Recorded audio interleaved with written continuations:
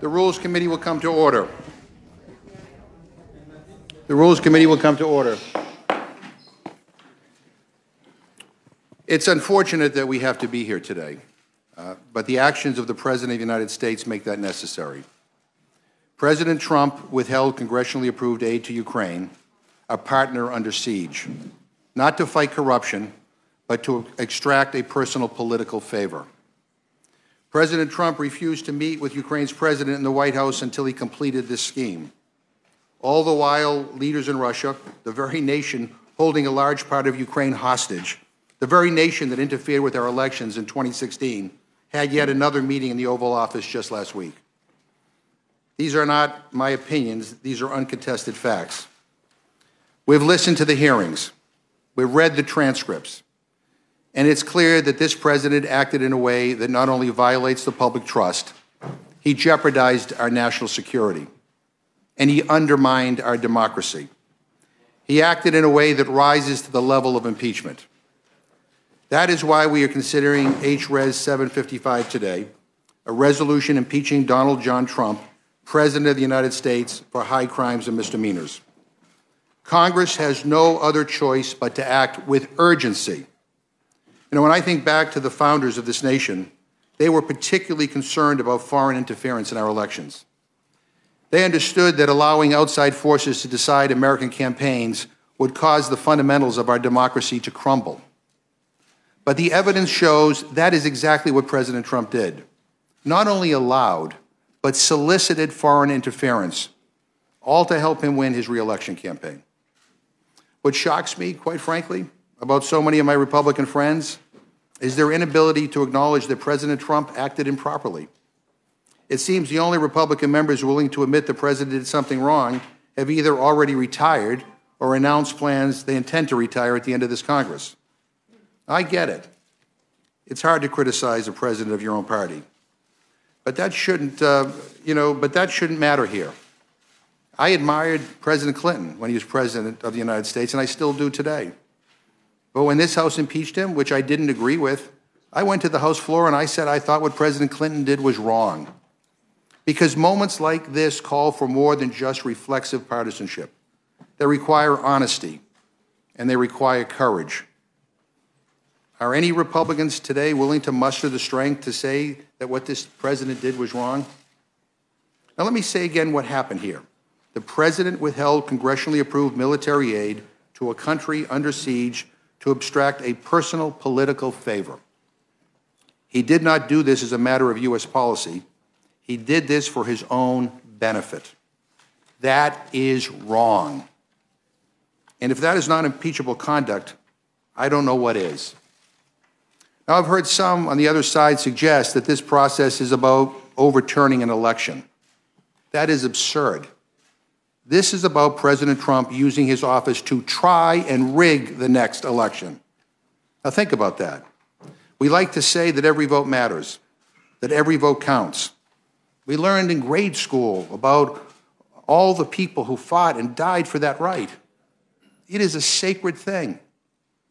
You know, I remember as a middle schooler in 1972, leaving leaflets at the homes of potential voters, urging them to support George McGovern for president. No relation, by the way. I thought he had a great last name. And he was dedicated to ending the war in Vietnam and feeding the hungry and helping the poor. I remember, even to this day, what an honor it was to ask people to support him, even though I was too young to vote myself. And what a privilege it was later in life to ask voters for their support in my own campaigns. Now, I've been part of winning campaigns, and I've been part of losing ones too. People I thought would be great presidents, like Senator McGovern, were never given that chance. Make no mistake, I was disappointed, but I accepted it. I would take losing an election any day of the week when the American people render that verdict. But I will never, and I mean I will never be okay if other nations decide our leaders for us. And the President of the United States is rolling out the welcome mat for that kind of foreign interference.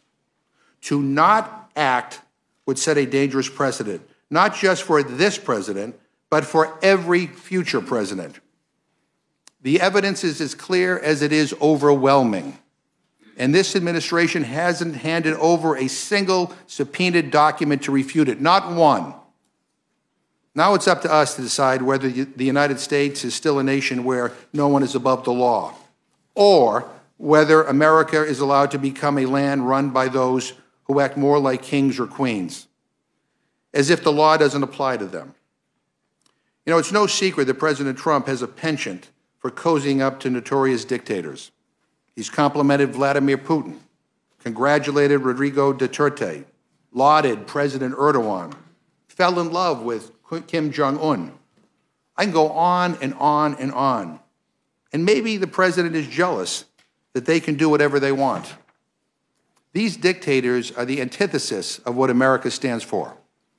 And every day we let President Trump act like the law doesn't apply to him, we move a little closer to them. You know, Benjamin Franklin left the Constitutional Convention and said, "The founders have created a republic if you can keep it." There are no guarantees. Our system of government will persist only if we fight for it. And the simple question for us is this: are we willing to fight for this democracy? I expect we'll have a lot of debate here today. I hope everyone searches their conscience. To my Republican friends, imagine any Democratic president sitting in the Oval Office, President Obama, President Clinton, any of them. Would your answer here still be the same? No one should be allowed to use the powers of the presidency to undermine our elections or cheat in a campaign, no matter who it is and no matter what their party. We all took an oath not to defend a political party, but to uphold the Constitution of the United States. History is testing us.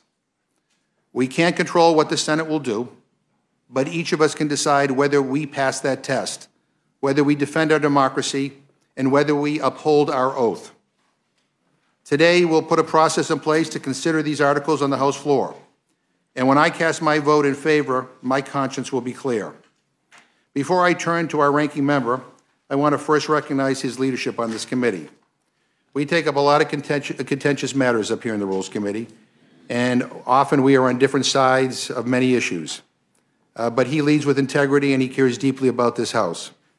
There will be passionate disagreement here today, but I have no doubt we will continue working together in the future and side by side on this committee to better this institution. And let me also state for the record that Chairman Nadler is unable to be here today because of a family medical emergency. And we are all keeping him and his family in our thoughts and prayers. Testifying instead today is Congressman Raskin. He is not only a valued member of this committee, but also the Judiciary and Oversights Committee. In addition, Congressman Raskin is a constitutional law professor, so he has a very comprehensive and unique understanding of what we're talking about here today. And I appreciate him stepping in and testifying this morning.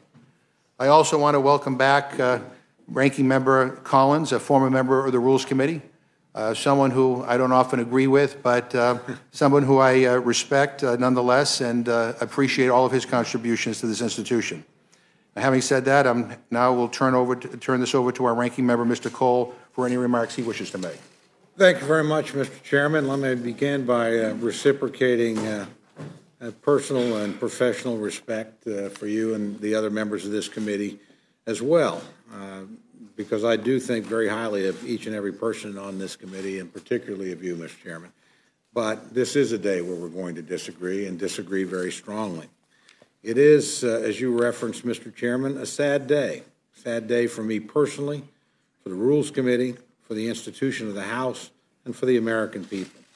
We're meeting today on a rule for considering articles of impeachment against a sitting President of the United States on the floor of the House of Representatives. This is not the result of a fair process, and certainly not a bipartisan one. Sadly, the Democrats' impeachment inquiry has been flawed and partisan from day one. So I guess it should come as no surprise that Democrats' preordained outcome is also flawed and partisan. 7 weeks ago, when this committee met to consider a resolution to guide the process for the Democrats' unprecedented impeachment inquiry, I warned that they were treading on shaky ground with their unfair and closed process. Reflecting on how things have played out since then reaffirms my earlier judgment that this flawed process was crafted to ensure a partisan, preordained result. Unfortunately, this entire process was tarnished further by the speed with which my Democratic colleagues on the Judiciary and Intelligence Committees have rushed to deliver their predetermined judgment. To impeach the president for something, anything, whether there are stones left unturned or whether there is any proof at all. There's no way this can or should be viewed as legitimate. Certainly not by Republicans whose minority rights have been trampled on every step on the way, and certainly not by the American people observing this disastrous political show scene by scene. As I've said before, unlike any impeachment proceedings in modern history, the partisan process prescribed and pursued by Democrats is truly unprecedented. And it contradicts Speaker Pelosi's own words. Back in March of this year, she said, quote, "Impeachment is so divisive to the country that unless there's something so compelling and overwhelming and bipartisan, I don't think we should go down that path because it divides the country," unquote. The key word in that quote is bipartisan. Indeed, during the Nixon and Clinton impeachments, the process for even opening the inquiry was considered on a bipartisan basis. Back then, both sides treated the process with the seriousness it deserved, negotiating and finding agreement across the aisle to ensure fairness and due process for all involved in the inquiries. But that's not the case today. Instead, Democrats have pushed forward using a partisan process that limited the president's right to due process, prevented the minority from exercising their rights, and charged ahead toward a vote to impeach the president whether the evidence is there or not. I suppose I shouldn't be surprised by any of this. Democrats in the House have been pushing to impeach President Trump since before he was even sworn in. In December of 2017, when a current Democratic member of the House forced a vote on impeachment resolution, 58 Democrats voted then to impeach President Trump, even without an investigation, without any evidence to point to. And those numbers have only grown since then, to the point where the majority is now pushing forward with a final vote on impeachment, heedless of where it takes the country and regardless of whether they have proven their case. Mr. Chairman, it didn't have to be this way. When she became entrusted with the gavel over the House, this Congress, Speaker Pelosi assured us all that she would not move forward with impeachment unless it was bipartisan and unless there was a clear consensus in the country. Neither of those two commissions are present here. Indeed, the latest Real Clear Politics average of polls on impeachment shows the country evenly split, with 46.5% of Americans in favor of impeachment and 46.5% against. That is hardly what I would call a national consensus in favor of impeaching President Trump. When half of Americans are telling you that what you're doing is wrong, you should listen. I think this is especially the case given how close we are to the next election. In 11 months, the American people are going to vote on the next president of the United States. Why then are we plunging the country into this kind of turmoil and this kind of trauma now, when the voters themselves will resolve the matter one way or another less than a year from today? All it does achieve is make the political polarization and divisions in our country even worse. That makes no sense to me. Though we may be moving forward with a vote, I certainly do not believe the majority's proven its case or convinced the American people that the weeks of wasted time was worth it. And personally, I believe the articles themselves are unwarranted. The majority is seeking to remove the president over something that didn't happen, the alleged quid pro quo with the president of Ukraine. Never mind that the foreign aid went to the Ukraine as it was supposed to, and never mind that no investigations were required for the Ukraine to get the aid, and never mind that the two participants in the famous conversation, President Trump and President Zelensky, said nothing inappropriate happened. According to the majority, however, a quid pro quo that never existed is an appropriate basis for removing the president from office. And yet, even though the majority has not proven its case, and even though there's no basis for impeachment, they're still moving forward today. What I cannot discern is a legitimate reason why. Why the majority is moving forward when the process is so partisan, why they are moving forward when the American people are not with them, why they are moving forward when they haven't proven their case, and why they are moving forward when there is no basis for impeachment. Why? Why put the country through all this? It makes even less sense to me when we consider the realities of the United States Senate. We already know that the votes to convict and remove the president from office simply aren't there. Bluntly put, this is a matter that Congress as a whole cannot resolve on its own. Yet the majority is plunging forward, regardless of the needless drama or of the damage to the institution and to the country, knowing full well that at the end of the day, the president will remain in office. And for what? Scoring political points with their party's base? Again, Mr. Chairman, this does not make any sense to me. We didn't need to go this route. We didn't need to push forward on a partisan impeachment process that had only one possible result. But we are here anyway, regardless of the damage it does to the institution and regardless of how much further it divides the country. As I said at the beginning, Mr. Chairman, this is a sad day for all of us. But it is especially sad for me, knowing that this day was inevitable, preordained from the start. No matter what happened, no matter where the investigations led, the Democratic majority in the House of Representatives was pushing since the day they took over to impeach President Trump. The facts don't warrant that, Mr. Chairman, and the process is unworthy of the outcome. The president should not be impeached, and I urge all members, both here in the Rules Committee and tomorrow on the House floor, to vote no. Thank you, Mr. Chairman. Thank you very much. And I appreciate your comments. Obviously, we have strong disagreements. And just one technical point I'd like to make. None of us in this House have had an opportunity to vote on impeachment. The resolution that the gentleman refers to was some of us opposed tabling it because we thought it should go to committee where it could be appropriately evaluated. And that's what this process has achieved. The relevant committees have done their work, investigated the claims of wrongdoings by the president, and now the Judiciary Committee has recommended articles of impeachment. So the first time anybody in this House will get an opportunity to vote on impeachment will be tomorrow. Having said that, I want to welcome both of our witnesses. And Mr. Raskin, we will begin with you. Thank you very much, Mr. Chairman. Good morning, Chairman McGovern. Good morning, Ranking Member Cole. Good morning to all of our distinguished colleagues on the House Rules Committee, and good morning to my friend, Mr. Collins.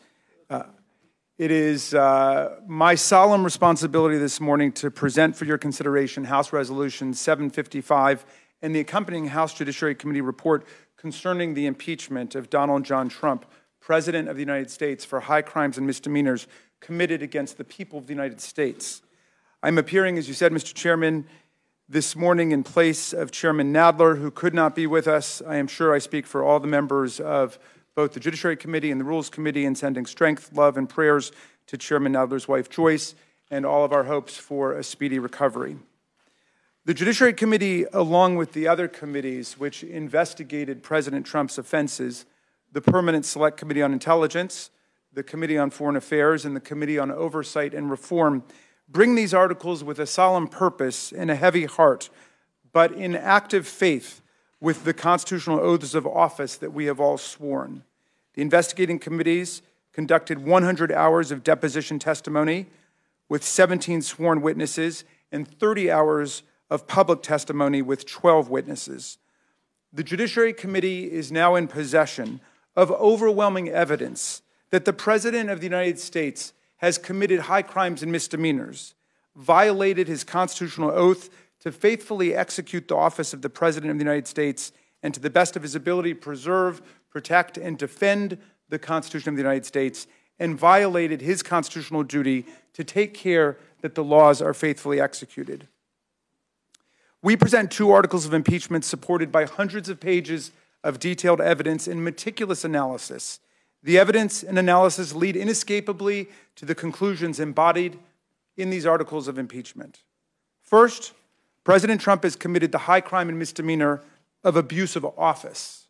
He abused the awesome powers of the presidency by using his office to corruptly demand that a foreign government interfere in our American presidential election in order to promote his own political campaign in 2020.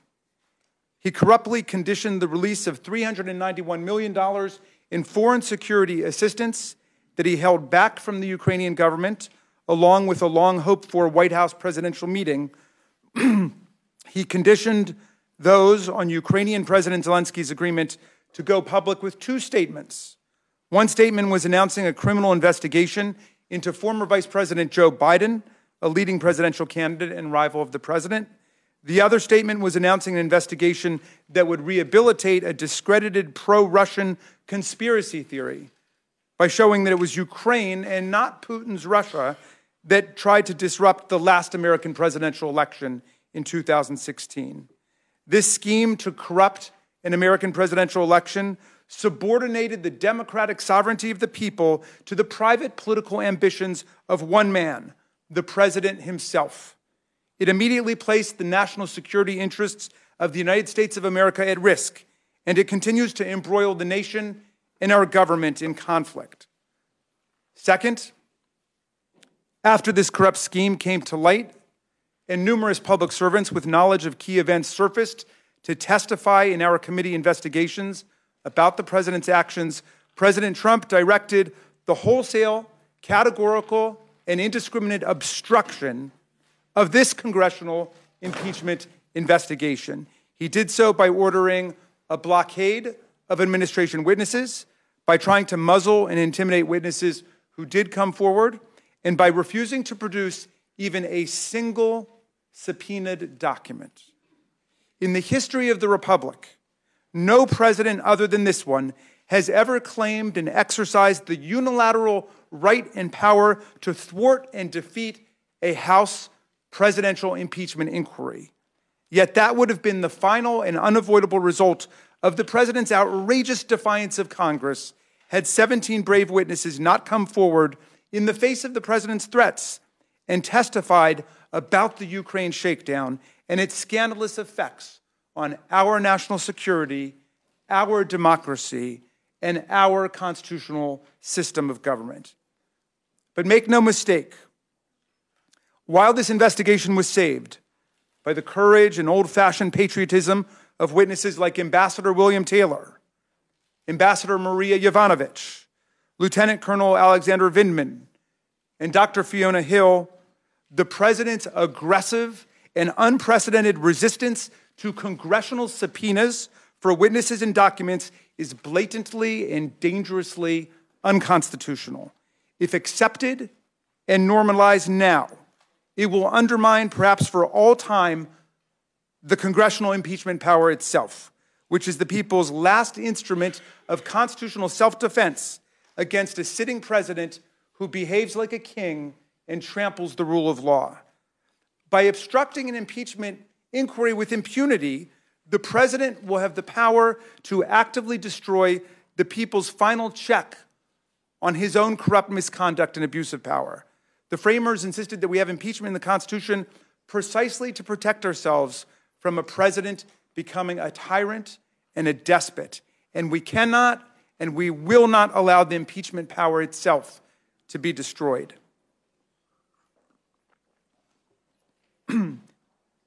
These articles charge that President Trump has engaged in systematic abuse of his powers, obstructed Congress, and realized the worst fears of the framers by subordinating our national security and dragging foreign powers into American politics to corrupt our elections, all for the greater cause of his own personal gain and ambition. Article 1, Section 4 of the Constitution provides that the president shall be impeached for treason, bribery, or other high crimes and misdemeanors. This is the essential check that the people's representatives maintain over the executive branch. As our constitutional expert witnesses testified, the framers sought to capture a broad range of presidential misconduct and wrongdoing through this provision, but the commanding and comprehensive impulse for including the impeachment power in the Constitution was to prevent the president's abuse of power, which the framers saw as the very essence of impeachable conduct. In Federalist number 65, Hamilton wrote that impeachable offenses are defined by abuse of some public trust. From the Federalist Papers and the records of the Constitutional Convention and the ratifying conventions, we find that the framers feared principally three kinds of betrayal of office by abuse of power. Abuse of power by exploiting public office for private political or financial gain, number one. Number two, abuse of power by betraying the national interest and the public trust through entanglement with foreign governments. And number three, abuse of power by corrupting democratic elections and denying the people proper agency through self-government. According to the framers, any one of these violations of the public trust would be enough to justify presidential impeachment for abuse of power. However, President Trump's conduct has realized all three of the framers' worst fears of presidential abuse of power. Never before in American history has an impeachment investigation crystallized in findings of conduct that implicate all of the major reasons that the framers built impeachment into our Constitution. Mr. Chairman, the conduct we set before you today is not some kind of surprising aberration or deviation in the president's behavior for which he is remorseful. On the contrary, the president is completely unrepentant and defiantly declares his behavior here perfect, indeed absolutely perfect. He says that Article 2 of the Constitution gives him the power to do whatever he wants, conveniently forgetting Article 2, Section 4, which gives us the power to check his misconduct with the instrument of impeachment.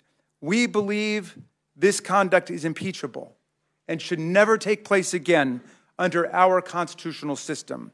He believes his conduct is perfect, and we know, therefore, that it will take place again and again. Indeed, our report points out that this pattern of showing spectacular disrespect for the rule of law by inviting and welcoming foreign powers into our elections was in plain view in the 2016 presidential election.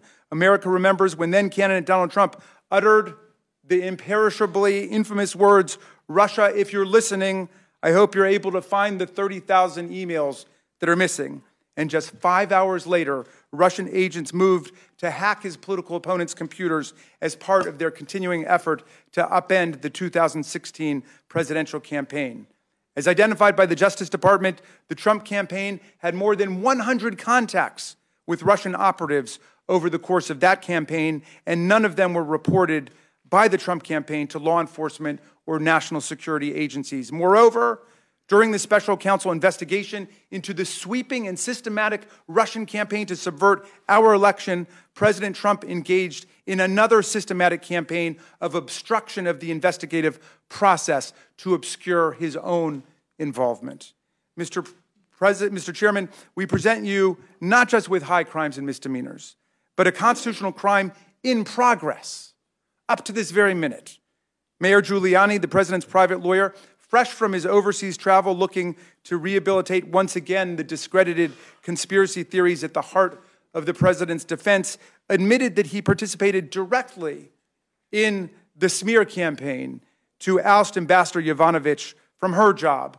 According to the New Yorker magazine, Giuliani said, "I believed that I needed Yovanovitch out of the way. She was going to make the investigations difficult for everybody." And here, of course, Mr. Giuliani refers to the president's sought-after investigations into Joe Biden and the remnants of the discredited conspiracy theory pushed by Russia as propaganda that it was Ukraine and not Russia that interfered in the 2016 American presidential election.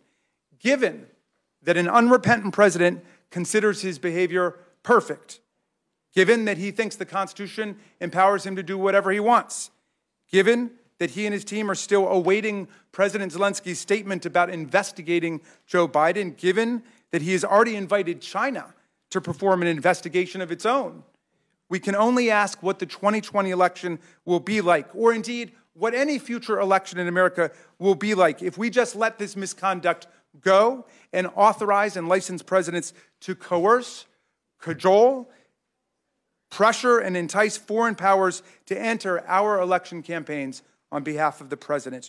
Who will be invited in next? The President's continuing course of conduct constitutes a clear and present danger to democracy in America. We cannot allow this misconduct to pass. It would be a sellout of our Constitution, our foreign policy, our national security, and our democracy. Thank you, Mr. Chairman. I yield back. Thank you very much. Mr. Collins, welcome back to the Rules Committee. Thank you, Mr. Chairman. It's good to see you. And Mr. Cole as well, members who I've spent many hours in this room with. You know, the chairman made a statement about my friend here, Mr. Raskin, and he is a fine attorney, and it's been amazing to me throughout this year how the Judiciary Committee has sidelined fine attorneys like himself into not asking questions and to not being a part of the process. It's been really interesting to watch because he's actually a good one. And as you said, he's a good constitutional attorney. I'm not a constitutional attorney. I'm a pastor and an attorney from North Georgia.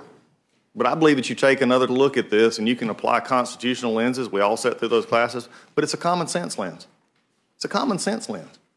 Mr. Cole made a comment when he in his opening statements. He says, you said, Mr. Cole, it said it doesn't make sense.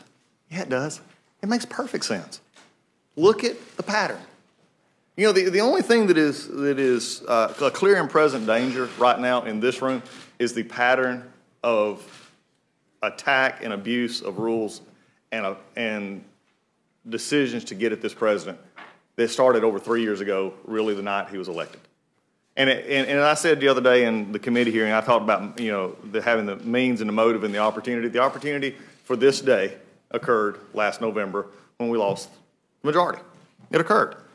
Because they'd already talked about it for years in prior. And so now we just bring it forward. And we've tried a lot of different things to get there. And we'll talk about that, I'm sure, as the time goes on today. And look, we can have plenty of time to talk about the articles and the very vague articles that we did. It's pretty interesting if you read the report from the majority. There's a lot of discussion about crimes, but they couldn't find it in themselves to charge one. Again, common sense.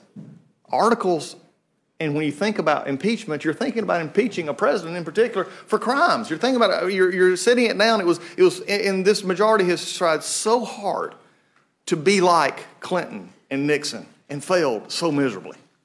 But every time we try once again, except the one thing, when it came down to the very end, the one thing they couldn't do is actually find a crime. They talk about it a bunch.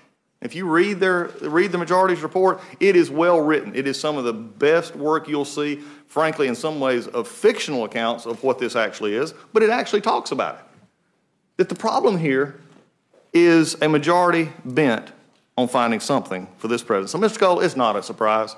In fact, it's a sad day, for not only for the Rules Committee, but for the Judiciary Committee. You know, it's telling that the articles of impeachment, to show you how partisan this is, and really the concerning part that I see, and Mr. McGovern is a friend, and we disagree, and you're exactly right. We disagree probably on a lot of things. Is this glass half full, half empty? And that's fine. That's what we're supposed to do. That's what our voters send us here for. But to find ways to actually work, well, we have worked together. The question I have here, though, is if this was, as the Speaker said, should be overwhelming, bipartisan, and the American people understand it, then why are we in the Rules Committee today? When it was with Clinton, it was a UC straight to the floor. It didn't have to come to the Rules Committee because both sides could see there was something needed to be discussed, and that's not true here. And so we're having to bring it up here to the Rules Committee, a place that I have spent many hours, and many of us on this group have discussed many things, but this should not be one of them. You know, it's interesting that I hear a lot today, and I've heard already from Mr. Raskin and from the chairman as well, the discussion of the founders. And it's interesting, we cherry pick the founders, and that's okay. That's what, you know, partisans do. When you're in a partisan impeachment, you cherry pick the founders. If you like this partisan work, you do that one. If you like the other partisan. But the one that's not mentioned is the very thing that we're here for. And that was found, I believe it was in Federalist, I think it was 65. It was Hamilton. When he said this, he said, the founders warned against a vague, open-ended charge because it could be applied in a partisan fashion by the majority of the House of Representatives against an opposition president. Alexander Hamilton called partisan impeachment regulated by more of the comparative strength of parties than the real demonstration of innocence or guilt, the greatest danger. And additionally, the founders explicitly excluded the term maladministration from the impeachment clause because they did not want to subject presidents to the whims of Congress, their words. James Madison said, so vague a term will be the equivalent to a tenure during the pleasure of the Senate. And I would say it would be a tenure to the pleasure of this House. When we understand what's going on here, when we look at the discussions here, there are many things that I want to talk about, but the first I want to do is when we talk about how we get to a certain place, proper process leads to proper results, and we've not had any of that in this process. I have always said, and I've said it many times in our discussions lately, is that this is all about a clock and a calendar. It has been for a while. Since January when we were sworn in, it's about a clock and a calendar. Why do I say that? Because we had to get to it by the end of the year, because if we went into the next year, it would be really too close, especially from the House's perspective, to the elections that they're trying to interfere with. And yes, they're trying to interfere with elections, the 2020 election, by actually beginning this process and been going forward. Now, the conduct is not conducted that respects the American people. The clock and the calendar know no masters except themselves.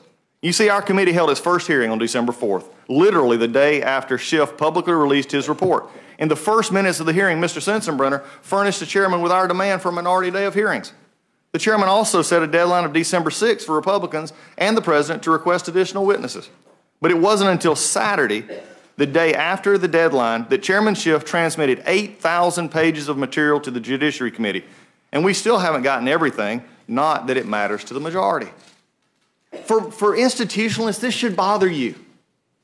You can still go ahead and vote for your yes tomorrow and vote for yes today and do that. But it should matter for this institution that while I was in Georgia, I received a call from my staff saying they've just released 8,000 documents, some drives, some of which were going to be kept in a secure holding. And when I asked the chairman about these documents, where are they going to be used, he said, well, we're not going to read them either. We're not going to have a chance to go through them. We're just going to go ahead with what we're doing.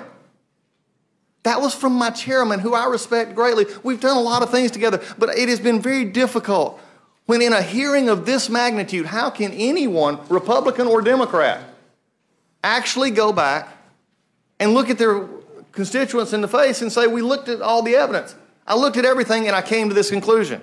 No, we cherry-picked the evidence and we only used what we wanted to do because that material, which, by the way, has still not all been released, there's the Inspector General IG report that is still transparent, has not been released.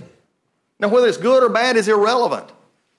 But when you're talking about impeaching a president, shouldn't the underlying evidence sent to Judiciary Committee actually matter? Again, it doesn't take constitutional experts coming in and telling us about it.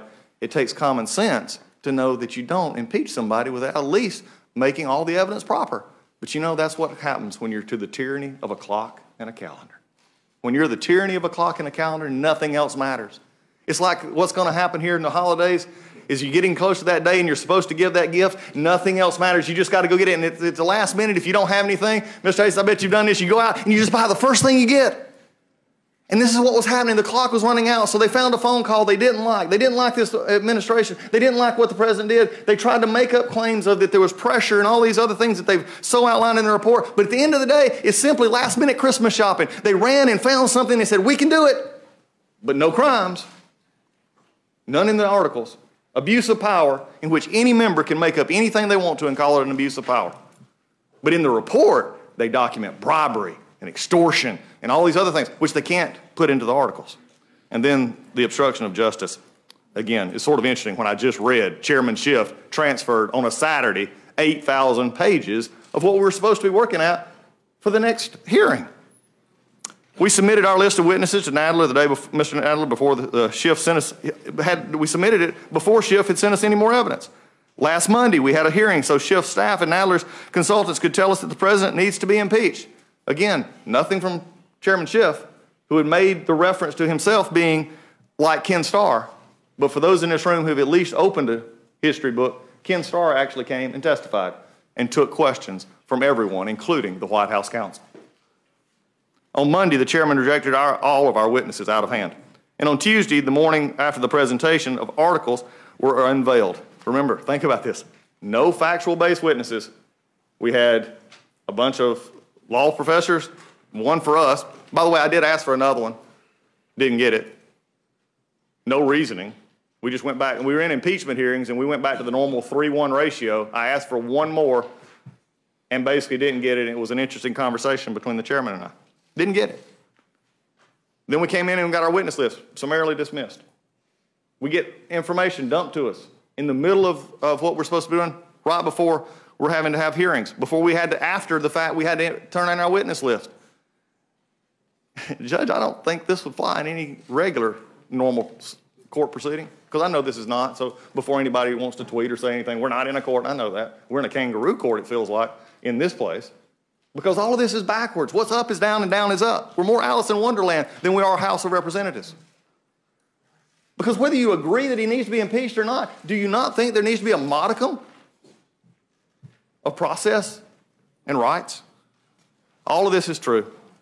The rules completely aside, the minority hearing day, broken. Access to committee records rule, broken. Due process rights for the accused in impeachment, completely out the window. Rules for decorum in debate, well, we've seen that broken even on the House floor. Res 660, the authorization for this whole thing, the chairman could have used it to run a fair process. Unfortunately, we didn't. The problem comes down today is there's several things that I'm going to leave you with, Mr. Chairman, and this is it. After all that has been said, all that's been talked about, and all that is within that wonderfully written report, there's 4 facts that will never change. Both the President and Mr. Zelensky say there was no pressure.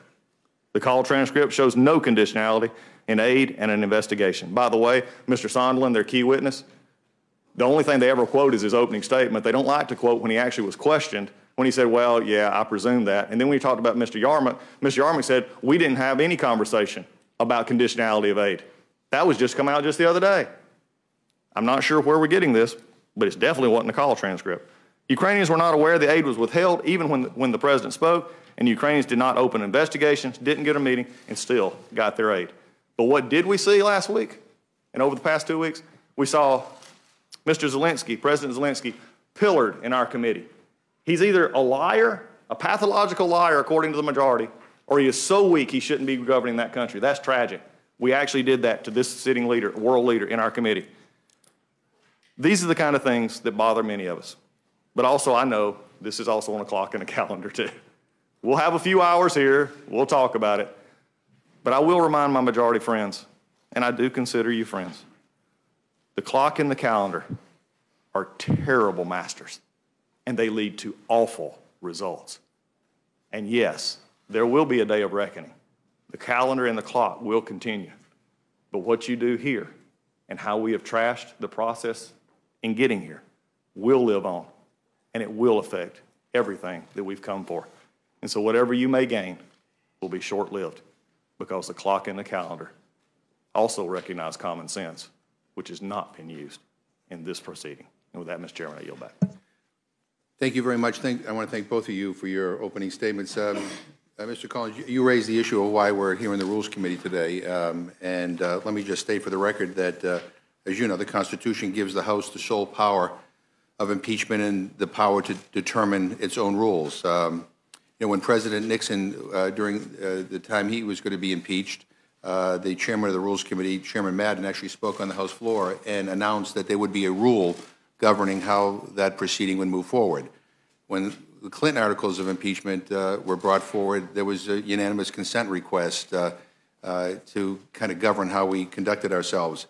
And I'm not sure how likely it would be that we would get a unanimous consent request. I'd like to ask unanimous consent without objection to enter into a record a letter that was sent to the chairman of the Judiciary Committee, signed by, I think, 70 Republican members, including Kevin McCarthy, the Republican leader. And basically, and let me read the key line here, is we will avail ourselves of every parliamentary tool available to us in committee and on the House floor to highlight your inaction. Translated means to try to delay and to make this process as impossible as it can be made. I'm not sure, in light of this letter, that we could get a unanimous consent request with regard to these proceedings to break for a cup of coffee, never mind, determine the rules of engagement. So I point that out. In terms of process, I just want to, again, state for the record, because I think it's important, that I think the House has engaged in a fair impeachment inquiry process. Democrats and Republicans have had equal opportunity to participate in the months-long impeachment inquiry. Members of both parties have been involved at every stage in this process, from sitting in and asking questions in closed-door depositions to questioning witnesses in open hearings. The committees took more than 100 hours of deposition testimony from 17 witnesses, held 7 public hearings, which included Republican-requested witnesses. They produced a 300-page public report that laid out their findings and evidence. The Judiciary Committee then took that report and conducted 2 public hearings evaluating the evidence and legal standard for impeachment before reporting the 2 articles that we are dealing with here today. And I should also point out that President Trump was provided an opportunity to participate in the Judiciary Committee's review of the evidence presented against him, as President Clinton was during his impeachment inquiry. President Trump chose not to participate. President Trump, to date, has not provided any exculpatory evidence, but instead has blocked numerous witnesses from testifying about his actions. And so I just thought it was important to point that out. Mr. Raskin, I saw you scribbling furiously while Mr. Collins was testifying. I don't know whether there's something that you wanted to respond to. Well, thank you, Mr. Chairman. You know, my friend Mr. Collins speaks very fast, so it's hard to keep up with everything that he's saying. But a couple of things. That's all right. I'm from Massachusetts, and people say the same thing about my accent. So. I mean, I'll take most anything, but today you guys need to give me credit. That was as slow as you've ever heard. I give you credit that you were making an effort at the beginning, and so was I. So they accuse me of the same. He raises some really important points, and I'd love the chance to briefly address them. One thing that we've been hearing is that we didn't charge crimes. And in some sense, that just duplicates a basic confusion that people have about what the process is. We are not criminal prosecutors prosecuting a criminal defendant in court to send to jail. That's not what we're doing. We're members of Congress who are working to protect the country against a president who's committing high crimes and misdemeanors, that is, constitutional offenses against the people of the country. Now, lots of the conduct that we plead in our specific articles alleging abuse of power and obstruction of Congress themselves could become part of criminal indictments later on.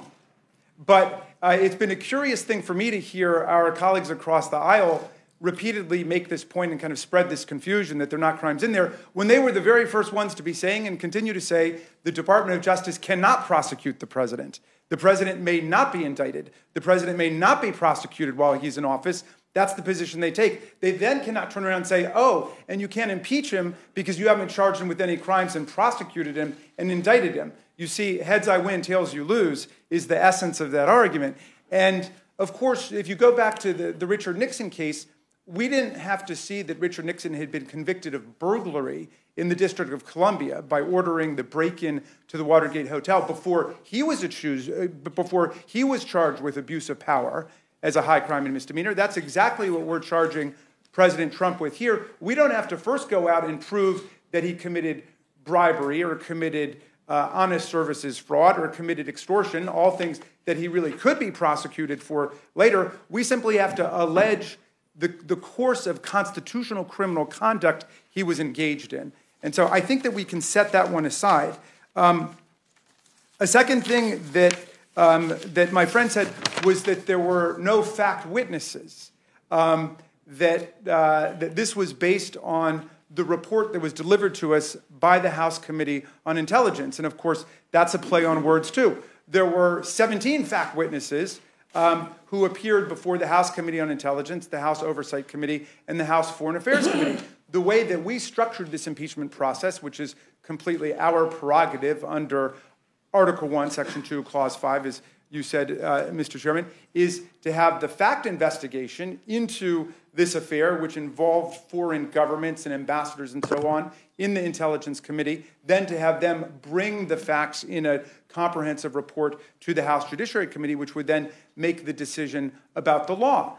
Do all of these events rise to what we think is impeachable conduct? And, of course, we did. So there are lots of fact witnesses.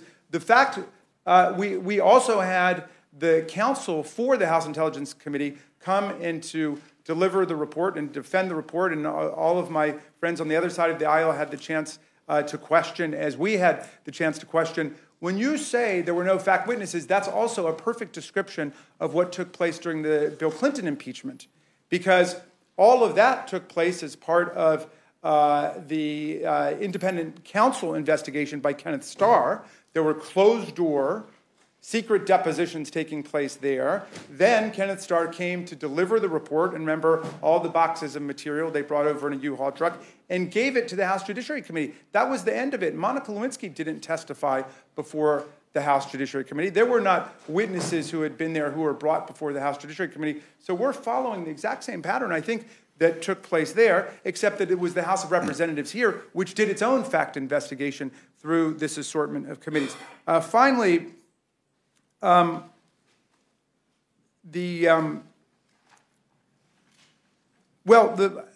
me just say a word about the fairness of the process. And, we all know what they teach you in law school, which is if the facts are against you, you pound the law. If the laws are against you, you pound the facts. If the law and the facts are against you, you talk about process and you pound the table. And I'm afraid I've seen a little bit of that in the performance of our colleagues here. And I don't blame them because they're dealing with the hand that they were dealt. We have 17 fact witnesses, and all of their depositions and all their testimony was published, all part of the report. Everybody can find it. And all of their testimony is essentially unrefuted and uncontradicted. It tells one story, which is the President of the United States conducted a shakedown of a foreign power. He used $391 million that we in Congress had voted for a besieged, struggling democracy, Ukraine, to defend itself against Russian invasion and attack, to coerce the president of that foreign government, President Zelensky, to get involved in our election campaign. What did he want him to do? Well, he wanted President Zelensky to make an announcement on television that Joe Biden was being investigated. Now, what does that have to do with the foreign policy of the United States? What does it have to do with what Congress voted for? What does it have to do with any legitimate interest of the U.S. government? Mm-hmm. But the other thing that he wanted President Zelensky to do was to rehabilitate the completely discredited conspiracy theory that it was Ukraine and not Russia that had interfered in our election. Our entire intelligence community, the NSA, the CIA, the FBI, the Senate Committee on Intelligence issued a report about this.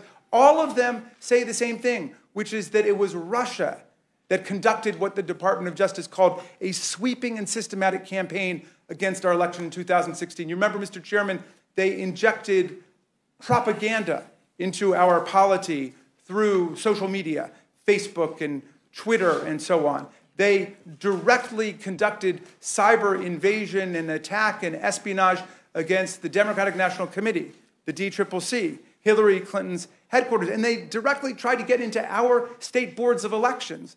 Not 2 or 3, all 50 of them they tried to get into. That's what Russia did.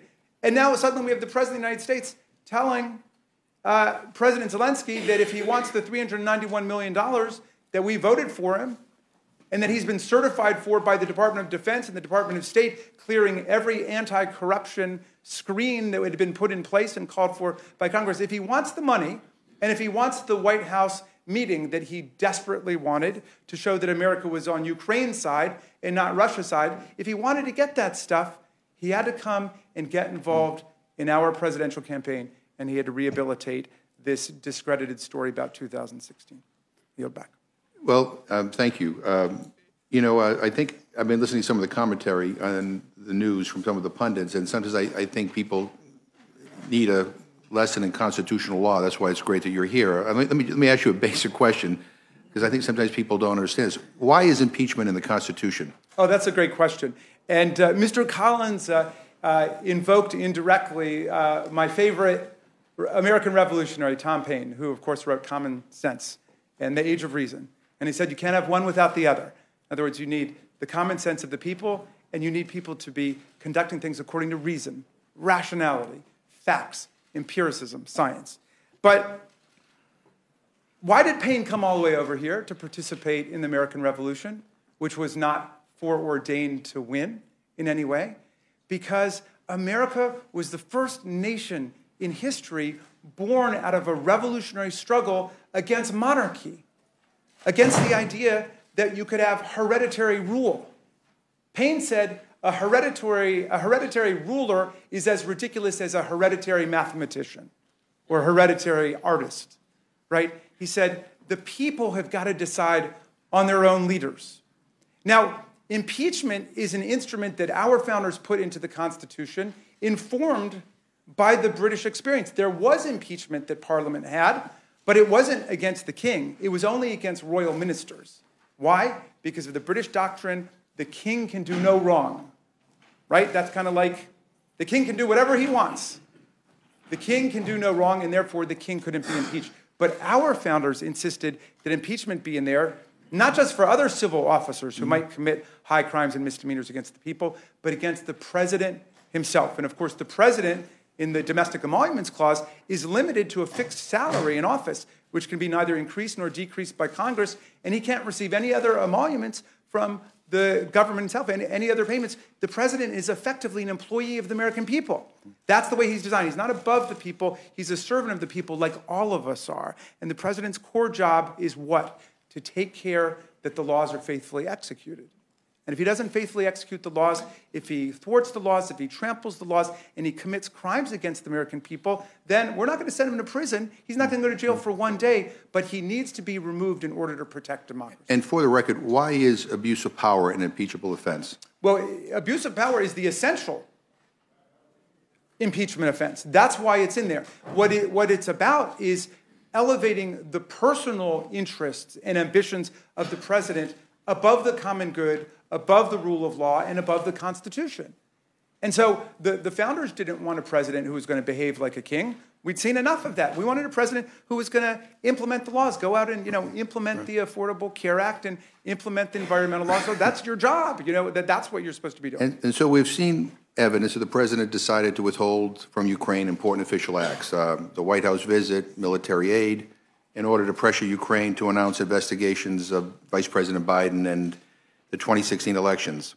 Why does that constitute an impeachable offense? Well, it basically implicates every single one of the concerns that were raised by the founders at the Constitutional Convention. One, it places the personal political agenda and ambitions of the president over enforcing the laws and enforcing the rule of law. Two, it drags foreign powers into our election. That was something that the framers were terrified about. There was a great exchange between Adams and Jefferson about just this issue, that there would be constant foreign intrigue and influence, attempts to come and influence, because we would be an open democracy, and so people would try to exploit our openness by getting involved in our elections with their foreign government concerns, which is why the president had to have complete, undivided loyalty to the American people and to the American Constitution and not get involved with foreign governments, not drag foreign governments into our affairs. So basically, you have everything the framers were concerned about tied up into one bundle here, which is involving foreign governments in our elections, placing the president's interests over everything else, and then essentially threatening the rule of the people in democracy. And where do you draw the line between a legitimate use of presidential power and an abuse of power? I mean, and why is it significant that President Trump acted for his personal political advantage and not for the furtherance of any valid national policy objective? Well, that's a great question, because our colleagues have shrewdly zeroed in on the fact that some of the witnesses, including Ambassador Sondland, said, well, of course there was a quid pro quo. The president was not going to release the aid. He was not going to have the meeting until he got what he wanted in terms of political interference. And then even the president's White House chief of staff said, yes, of course there was a quid pro quo. I'm not quoting directly, so I don't have the exact words, but he was saying, yes, this is the way we proceed. Get used to it, okay? And our colleagues have said, well, there's always quid pro quos tied up in foreign policy. In other words, it's legit to say to a foreign government, we will give you this aid if you comply that the aid is all being used in the proper way. We will give you this assistance if you attend these conferences and meetings with us to make sure that the assistance is being used properly, and so on. There's nothing wrong with that. But look at what happened here. This was an arrangement where the president conditioned all of this foreign assistance that we had sent, $200 million to the Department of Defense, $191 million to the Department of State to help Ukraine defend itself against Russia. And the president said, but what he was holding out for was the interference of the Ukrainian president in our election to harm his political opponent. And I think everyone can recognize that is not the normal kind of push and pull and arrangements that nations make for each other. Why? Because the president privileged his own political interests, and that's why it was all done secretly. Luckily, there were witnesses who were willing to come forward and to explain what happened. And Mr. Collins, I'll ask you and Mr. Raskin the same question. I mean, was the president's call with President Zelensky perfect, as the president has said, and was it appropriate for him to ask another country to investigate an American citizen? There was nothing, I've said this before, there's nothing wrong with the call. And then when you look at it, and again, frankly, the problem we're having right now is exactly the last 15 minutes of this.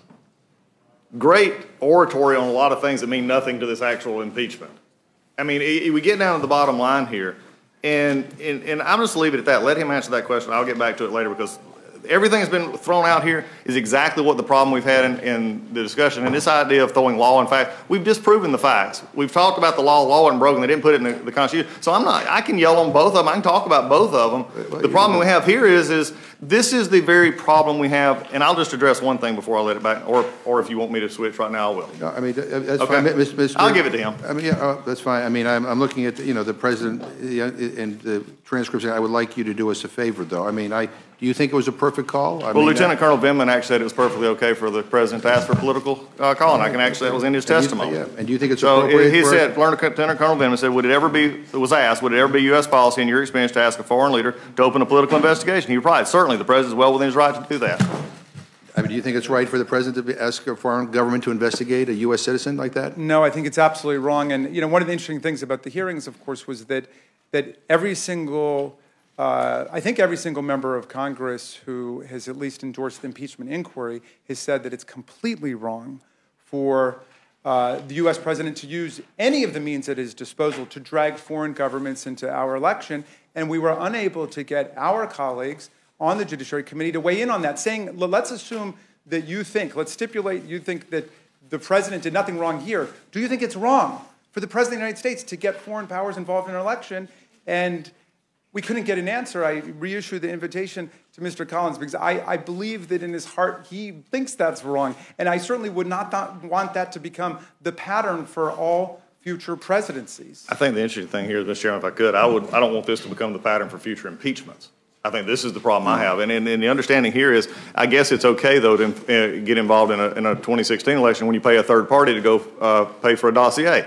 I mean, these are the kind of things that we can talk about, but the interesting issue that is just discussed here is exactly where we are right now in a question and a comment, because what Mr. Raskin just brought up is an interesting point. So is it okay if you're running for president that you can't be investigated, even if you did something overseas? So if you were running for president and you did something overseas, it would be off limits, according to Mr. Raskin's argument, for the United States government to investigate that. That's the argument he just set up. I think you need to be very careful with that argument. I appreciate. I guess again, I mentioned this in my opening statement. The frustrating thing is that it's hard. I mean, it would seem so obvious to so many of us about inappropriate behavior. We can't even get. I mean, I look at our former colleague Charlie Dent says he's spoken with Republicans who are absolutely disgusted and exhausted by the president's behavior. Another former Republican colleague of ours, David Jolly, said we've witnessed, quote, an impeachable moment. Former Republican Congressman Reed Ribble of Wisconsin said clearly there was some type of quid pro quo. When asked if he believes the testimony presented warrants impeachment, he said, I do. Former South Carolina Republican Bob Inglis, who served on the Judiciary Committee during the Clinton impeachment, said last month in a tweet, without a doubt, if Barack Obama had done the things revealed in the testimony in the current inquiry, we Republicans would have impeached him. Joe Scarborough, a former Republican congressman from Florida, said every Republican knows that Donald Trump was asking for dirt on Joe Biden in exchange for releasing military funds. I mean, I get. Well, let's go on to. I don't know. Do you want to respond, Mr. Raskin? Sure, I'd be delighted to. But one thing, I've just passed a note saying I may have gotten the numbers wrong. The Department of Defense had a $250 million appropriation for the purposes of aiding Ukraine, and the state had $141 million. I may have misspoken and said $200 million. But as to that point, I feel for my friends because I think they're put into a situation, put into a box, so to speak, which was what President Trump was quoted as saying about what he wanted to do with President Zelensky. He wanted him in a box about statements. But I think they're put into something of a corner here because the president has declared his conduct perfect, absolutely perfect, and he can do whatever he wants.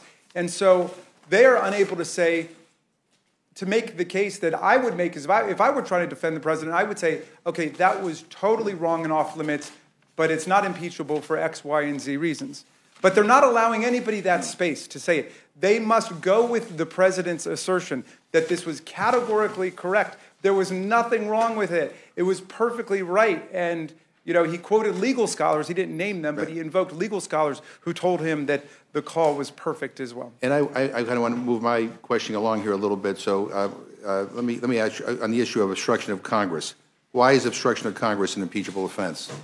Well, look, and this is something, Mr. Collins made a really important point, which is that we've got to think about this in institutional terms, okay? And he rightly calls us to redouble our commitment to fairness in the process. I've seen lots of fairness in this process. I've seen in the closed-door depositions, I saw the Democratic counsel get an hour. I saw the Republican counsel get an hour. I saw the Democratic members get to question. I saw the Republican members get to question. I have seen this committee bend over backwards to get all of the depositions out as quickly as possible, while the President of the United States is stopping at least 7 witnesses from coming forward. It may be more than that, but he has blockaded witnesses. The President, who says the process is unfair, is the one who's stopping everybody from coming to testify and is essentially trying to blockade the whole investigation. Look, why is this essential, Mr. Chairman? It's essential because for institutional reasons. It's essential for institutional reasons because in the future, it might be a majority Democratic Congress, it might be a majority Republican Congress, but in any event, it's Congress. And one of our jobs is, as members of Congress, is to make sure that the president does not violate the laws. We're supposed to stand sentinel to make sure that the president will only enforce the laws, take care that the laws are faithfully executed. Well, what happens if you get a president who totally trashes the law? Okay? Some of us think we may be there now. I know some of our colleagues don't believe that, but certainly they can imagine a situation where a president advertises spectacular disrespect and contempt for the law and trashes the law. What is our ultimate check against that? It's going to be impeachment. That's why it's in the Constitution. But now we have a president who, for the first time in American history, says, I am going to try to block the ability of Congress to impeach me by not turning over one single document, by trying to hold back people from testifying, like Secretary Pompeo, like Chief of Staff Mick Mulvaney, like multiple other members of the administration. I don't want them to come forward to testify. And so we're going to have to use our common sense to derive conclusions about what that means. What does our common sense tell us when you have all these other people who are coming forward and testifying about the misconduct of the president, and then the president trying to block everybody else from coming forward to testify in his administration? And let me just point out for the record, we've requested several documents and testimony from members of this administration. And what has the president and his administration done in response? Nothing. I think it's important for people to understand, just for the record, requests for documents from the State Department, ignored. Requests for documents from the Department of Defense, ignored. Requests for documents from the Vice President, ignored. Requests for documents from Giuliani associate Lev Parnas, ignored. Requests from documents from Giuliani associate Igor Fruman, ignored. Requests from documents from the White House, ignored. Requests from documents from Rudy Giuliani, the president's lawyer, ignored.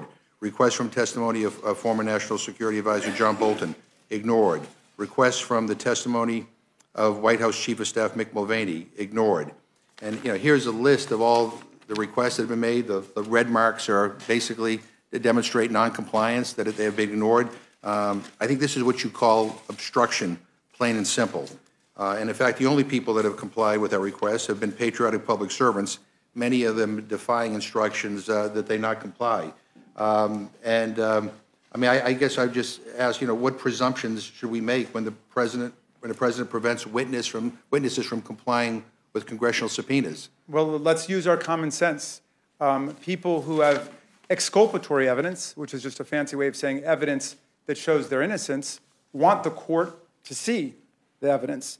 People who have evidence that demonstrates their innocence would bring that to Congress. People who have evidence which they think may be inculpatory, people who have evidence which may lead people to believe in their guilt, will try to keep it away. But you just make a really profoundly important point, Mr. Chairman, which link Articles 1 and Article 2 of the impeachment articles. Do we want to set a precedent that U.S. citizens can become president of the United States by inviting foreign powers to get involved in our election? Then once they're in, if Congress decides that their conduct is impeachable and involves high crimes and misdemeanors, they can then pull a curtain down over the executive branch and not allow any investigation, not allow subpoenas to be honored, and so on. That is a very dangerous prospect that would have terrified and horrified and shocked the framers of our Constitution. Thank you. And you want to? You have these? Okay. I'm about to yield to my ranking member, who I'm sure has lots and lots of questions. But I do want to take a moment. I think it's important that we remember this. I want to remind everybody why we're here today. The president abused the power of his office for his own personal gain and obstructed a congressional investigation to look into that conduct. How did he do that? He withheld aid for a country that was under siege by Russia to leverage help for his political campaign. President Trump's abuse of power has endangered our free elections and national security and remains an ongoing threat to them both. He showed us a pattern of inviting foreign interference in our elections and trying to cover it up twice, and he's threatened to do it again. With the 2020 elections fast approaching, we must act with a sense of urgency to protect our democracy and defend our Constitution. You know, on our first day as members of Congress, we took an oath to support and defend the Constitution of the United States against all enemies, foreign and domestic. I did not swear allegiance to a political party. I swore allegiance to the Constitution, and I hope all my colleagues will do the same. With that, I would yield to the ranking member, Mr. Cole, for any questions he may have. Thank you very much, Mr. Chairman. And you're right, I do have a lot of questions, and I appreciate your forbearance because it's a...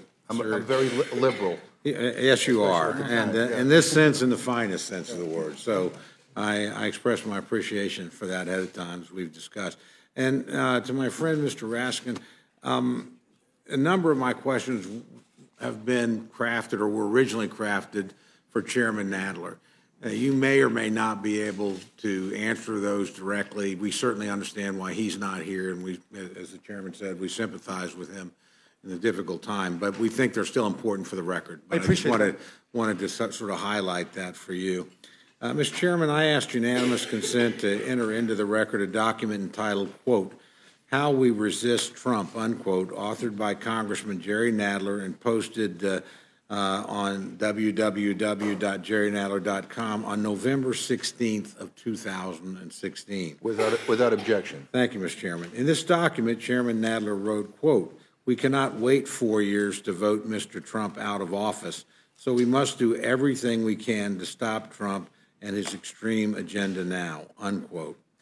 Mr. Raskin, on August 8th, Chairman Nadler stated with respect to the Judiciary Committee's hearing regarding the Mueller report that, quote, "This is a formal impeachment proceedings, but the House," unquote, "but the House did not actually authorize impeachment proceedings until the adoption of H-Res 660 on October 31st. So I believe it's important to clarify for the record when formal impeachment proceedings actually started.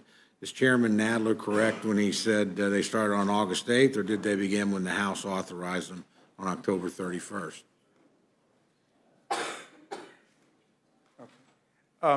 Forgive me, Ms. Cole, I was not actually prepared to answer that question, but I think that the Judiciary Committee has taken formal positions which we can track about this question. I would just direct you to, again, Article 1, Section 2, Clause 5. The House of Representatives has the sole power of impeachment and can design and structure impeachment as it sees fit. Well, it's... Mr. Cole, could I just say, not outside of House rules they can't. Not without passing a resolution that then gives them power and authority that goes outside of House rules. That's the problem we had with this early on, is they were going outside of House rules. And again, when councils are not, been here forever, they're trying to make this happen. This is what happened this year. They went outside of House rules. So that's the problem I've had with this, and we can discuss that more in depth. Well, I think the spirit behind this suggests that this has been going on for quite some time, longer than the formal proceedings. Mr. Graston, on December 10th, 1998, during the Clinton impeachment proceedings, Chairman Nadler stated in the House Judiciary Committee that, quote, "There must never be a narrowly voted impeachment or an impeachment supported by one of our major political parties and opposed by another. Such an impeachment will produce divisiveness and bitterness in politics for years to come and will call into question the very legitimacy of our political institutions." Do you believe that this impeachment, which is supported by only one political party, has produced bitterness in the current political climate? So, well, again, I'm going to have to allow the Chairman Nadler to speak for his own words. I certainly understand. Yeah, look, there's been a lot of bitterness and division in our country for several years now preceding any impeachment proceedings, and it's a sad thing, and I hope that everybody rallies around the Constitution, because it's the Constitution that will get us through this difficult time in our history. Let me just say about the Clinton impeachment. So the conduct that President Clinton was charged with, which was he hadn't been convicted or prosecuted for perjury, but he was essentially charged with perjuring himself in describing private conduct, a sexual affair, and the conduct that we're looking at today goes right to the heart of why impeachment is in the Constitution. Impeachment is in the Constitution because of public offenses by political leaders against democracy itself. So I think you cannot compare what President Clinton was impeached for by the House of Representatives, and I hold no brief for his conduct in any way, but I don't think you can compare that to the massive, overwhelming, and unrefuted evidence we have that the President of the United States today has tried to drag a foreign power into our elections to his own political advantage. It wasn't exactly the question I asked, but let me turn to Mr. Collins and see if you agree with Mr. Raskin, if there's anything you would disagree with there, and what's been the impact of this process on the domestic politics of the country, since it has been essentially partisan in nature. Look, not trying to, and again, I'll cut some slack that he was trying to answer for a chairman's own words, and I get that. But I think there's several things. Let's just talk here for just a minute. Let's unpack what has happened here, because the only thing I appreciate really out of the whole last few minutes was the chairman trying to bring it into about impeachment. I agree with him on that point, that this is about impeachment. What I disagree is it's not about abuse of power. It's not everything else. And it would come a lot better from the majority if they have not had a long history, a written record. This is something that you love to see in the law because it's a written record of motive. You've seen it since the day that he was elected. You've seen it in this whole process working out. You saw it last year when my chairman ran for the job because he would be the best for impeachment. What was hanging out last year for impeachment? What became a Mueller report that didn't give them everything they wanted. And then we came into a call. This is a pattern. And look, I've said this to my chairman, who I respect. You've got the votes. You can just vote it. You've got the votes. You can go explain it to the American people. Talk about afflicting an election. This is what we're looking at. But there are a few things here, though, that is interesting. As I said earlier on, time and clock are terrible masters. And I've heard it so many times from the chairman of this committee, the chairman of my committee, and others. We've got to do this because of the 2020 election. Well, put a candidate up that's worth voting for. How about that? Instead of going after a president who you're having trouble beating because of the things that have happened in our country with unemployment, with the economy going good, and everything else. That's what political primaries are for, not this.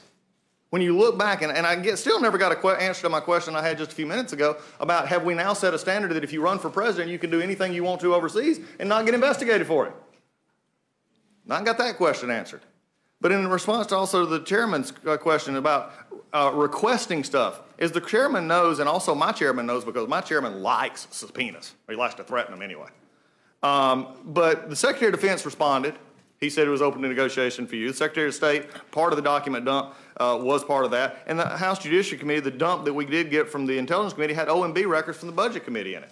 I mean, there are issues here that I have had problems with all year in this. And, you know, if you didn't receive a letter, as we have done in the past when we were in the majority under President Obama, I know President Obama in Fast and Furious and other times, the thing that amazes me is that it seems like the majority this year all of a sudden discovered that the executive branch and the legislative branch don't play well together in the sandbox.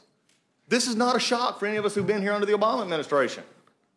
We saw this happen over and over. I was on oversight my first 2 years here.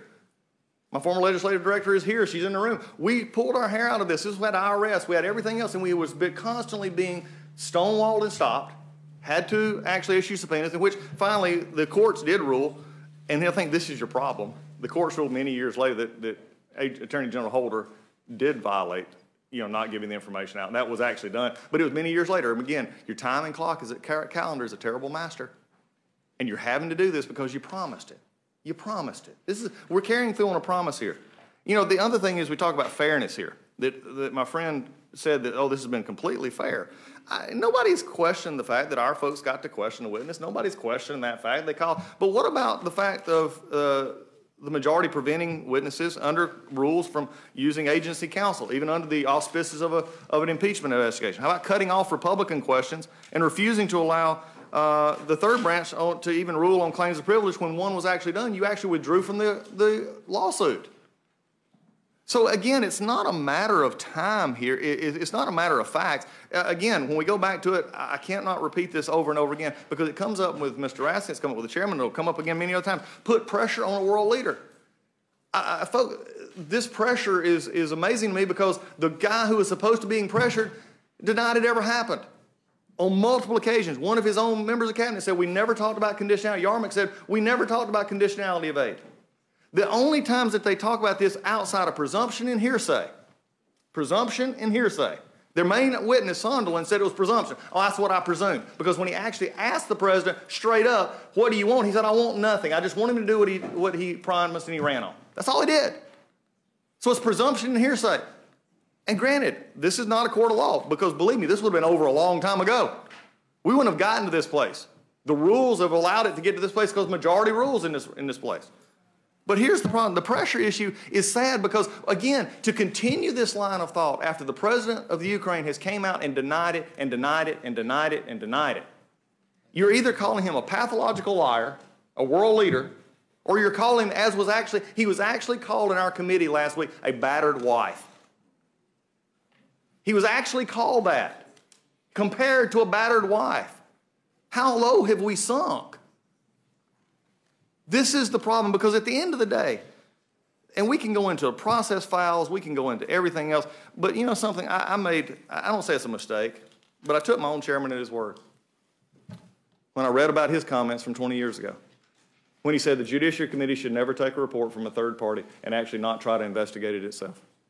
Otherwise, we become a rubber stamp. Congratulations.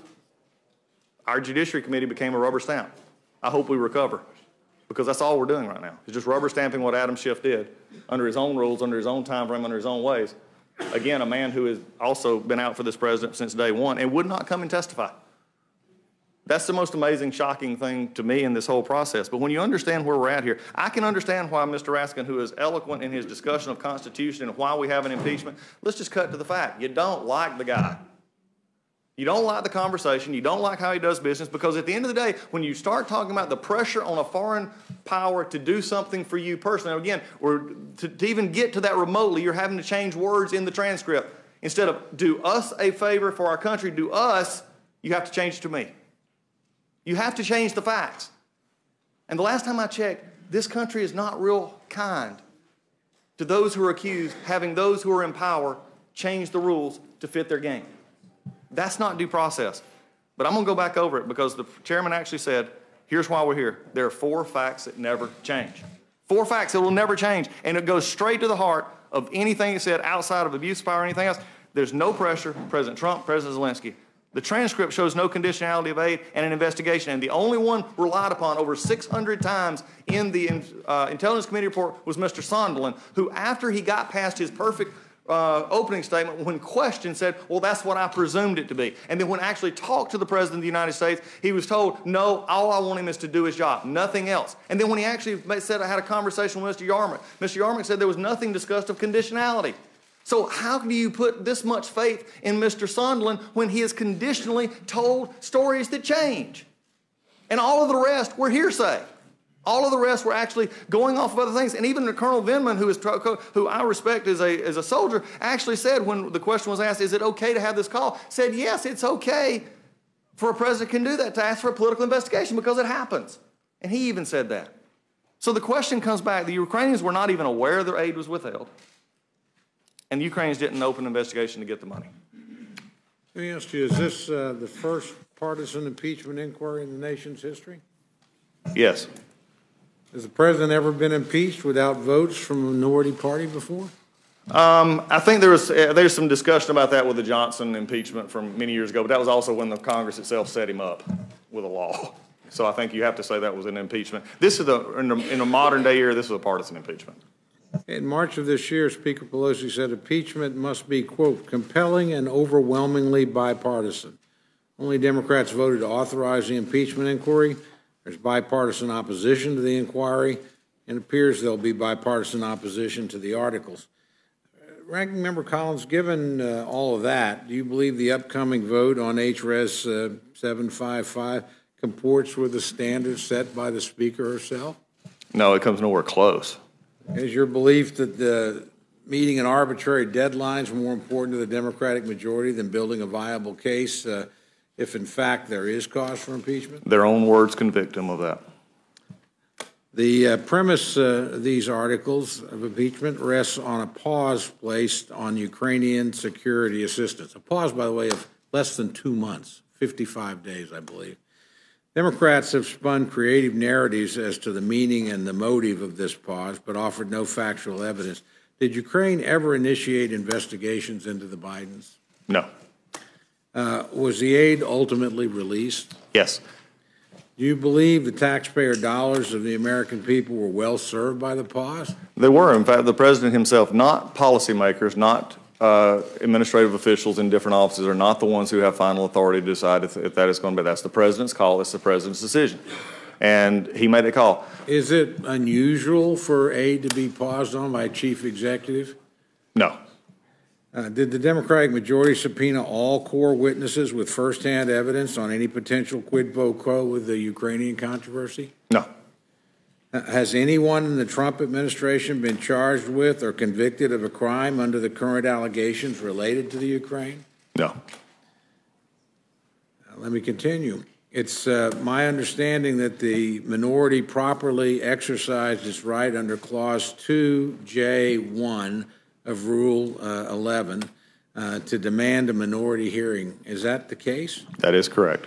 What day did you ask for that hearing? We asked for it on the first day of when we convened in the Judiciary Committee. I believe that was Mr. December 4th. I don't remember the dates in front of me. I December have it 4th. right in front of Good. me, so I'll be happy to provide that. Has that hearing been scheduled? No, it was summarily dismissed with a long letter which was told that, in essence, that it was dilatory. I've never seen a minority hearing called dilatory. On the very first day, the request could have been made. Mr. Raskin, are you familiar with the following statement? The minority is entitled to one additional day of related hearings at which to call their own witnesses if a majority of the minority members make their demand before the committee's hearing is gaveled closed. I think Mr. Collins invoked that at our hearing. So you are familiar with that? Yeah, I'm just familiar from that. I wasn't aware of it before that. A statement's posted on the Rules Majority website in a document entitled, quote, House Rules Which Govern the Committee Hearing Process, unquote. Based on a review of the hearing video, the minority properly presented their request to Chairman Nadler before the original hearing concluded. Are you familiar with a memo written by former, Mr. Raskin, I'm sorry, I should make that clear, by former Rules Committee Chairman David Dreyer regarding the application of the House rule governing minority hearing days? No. Okay. Chairman McGovern, I asked unanimous consent that this memo be made part of the record and will note that the memo states in part that a point of order may lie against the reported measure in which the minority's demand for a hearing was improperly rejected? Without objection, and I'll ask unanimous consent if I can, to also insert in the record our response to your letter, and we can talk about that after your question. It's certainly appropriate. Thank you, Mr. Chairman. During the markup of HRS 755, Chairman Nadler overruled the ranking member's point of order against consideration of the resolution and interpreting that the rule requires that the minority hearing day occur prior to the consideration of the relevant measure or matter would permit the minority to improperly delay proceedings. Were you trying to improperly delay proceedings, Mr. Collins? No, I was actually at one point in these hearings actually have a proper following of rules. So again, you made this request the very first day of hearing. Is that correct? We did. Okay, the hearing at which the demand was properly made was entitled, in part, quote, "The Impeachment Inquiry of Donald J. Trump," unquote. My colleagues on the other side of the aisle have offered a number of reasons why Chairman Nadler's refusal to schedule the minority hearings appropriate. I'd like to take a moment to respond to those. My colleagues claim that the legislative history of the rule suggests that it was designed as a backstop to ensure the minority gets at least one witness at a hearing. I do not find this reasoning to be compelling. If that indeed was the purpose of the rule, the plain reading of the text and the reason itself would say otherwise. While traditionally it's been used as a negotiating point between the majority and minority regarding the number of witnesses, the mere fact that the minority has a witness at a hearing does not mean that there's an implicit waiver of the right to demand a minority day hearing. There are times in which the minority waives the right to a majority day hearing. For example, our discussions regarding Medicare for All hearing, we waived that right to a minority day hearing in order to secure two more witnesses. Mr. Collins, at any time, did you waive your rights under Clause 2J1 of Rule 11? No, I did not. And I believe that's why we're here today, actually. Yeah. Did you request a second witness day, and did they provide that second witness, and did they provide that second witness in exchange for waiving your rights for a minority day hearing? No, it was not even discussed. Okay. My colleagues on the other side of the aisle have previously quoted Joint Committee on Organization of Congress 1966 recommendations, which stated that a minimum safeguard be established for, quote, those infrequent incidents when a witness representing the minority position are not allotted time. Perhaps in 1966, the majority was more willing to provide witnesses to the minority. However, that's not the case today. Witness was allotted time in this case, but not witnesses. In other words, we didn't get anything in exchange for our right not being exercised. And while this may have been one reason for the adoption of the minority hearing day provision, it doesn't render meaningless the plain reading of the text. So we spent a lot of time on this, but we think it's very important. We simply weren't given something that we think by right we should have had, and would actually subject this to a point of order. My colleagues also claim that Chairman Nadler is not required to schedule the minority hearing day before the matter is reported out of committee. You got to be kidding. In other words, we cannot agree that the House intended that the right for the minority hearing day can be fulfilled by scheduling a hearing on a measure after the measure is voted out of the full committee. I mean, that just doesn't make any sense. So, Mr. Collins, with presumed passage of these articles of impeachment, isn't the minority hearing day now irrelevant? I believe it is, and I believe that's the concern that many of us have who institutionally love this place. Okay, Mr. Raskin, even if Chairman Nadler didn't believe the House rules required him to schedule the minority hearing a day prior to marking up the articles of impeachment, as a member of both the Judiciary Committee and the Rules Committee, wouldn't you agree that it would have been better for the institution and the American people to prevent all this disagreement, partisan rancor, just to schedule the hearing? It's just one day. Thank you, Mr. Cole. Again, I just learned of it the other day when Mr. Collins raised it, and I looked at the rule, and the rule does say that the chair of the committee is not required to schedule the minority hearing as a condition precedent to the continuing course of legislative action. And I, having been in the minority for my first term here, I feel your exasperation about that it might not happen before the bill passes. And if we want to make a change to that rule, I think that's absolutely something that we should talk about for future Congresses. Well, I appreciate that. I appreciate the sentiment behind it because I know it's sincere. Again, I can go on and on this.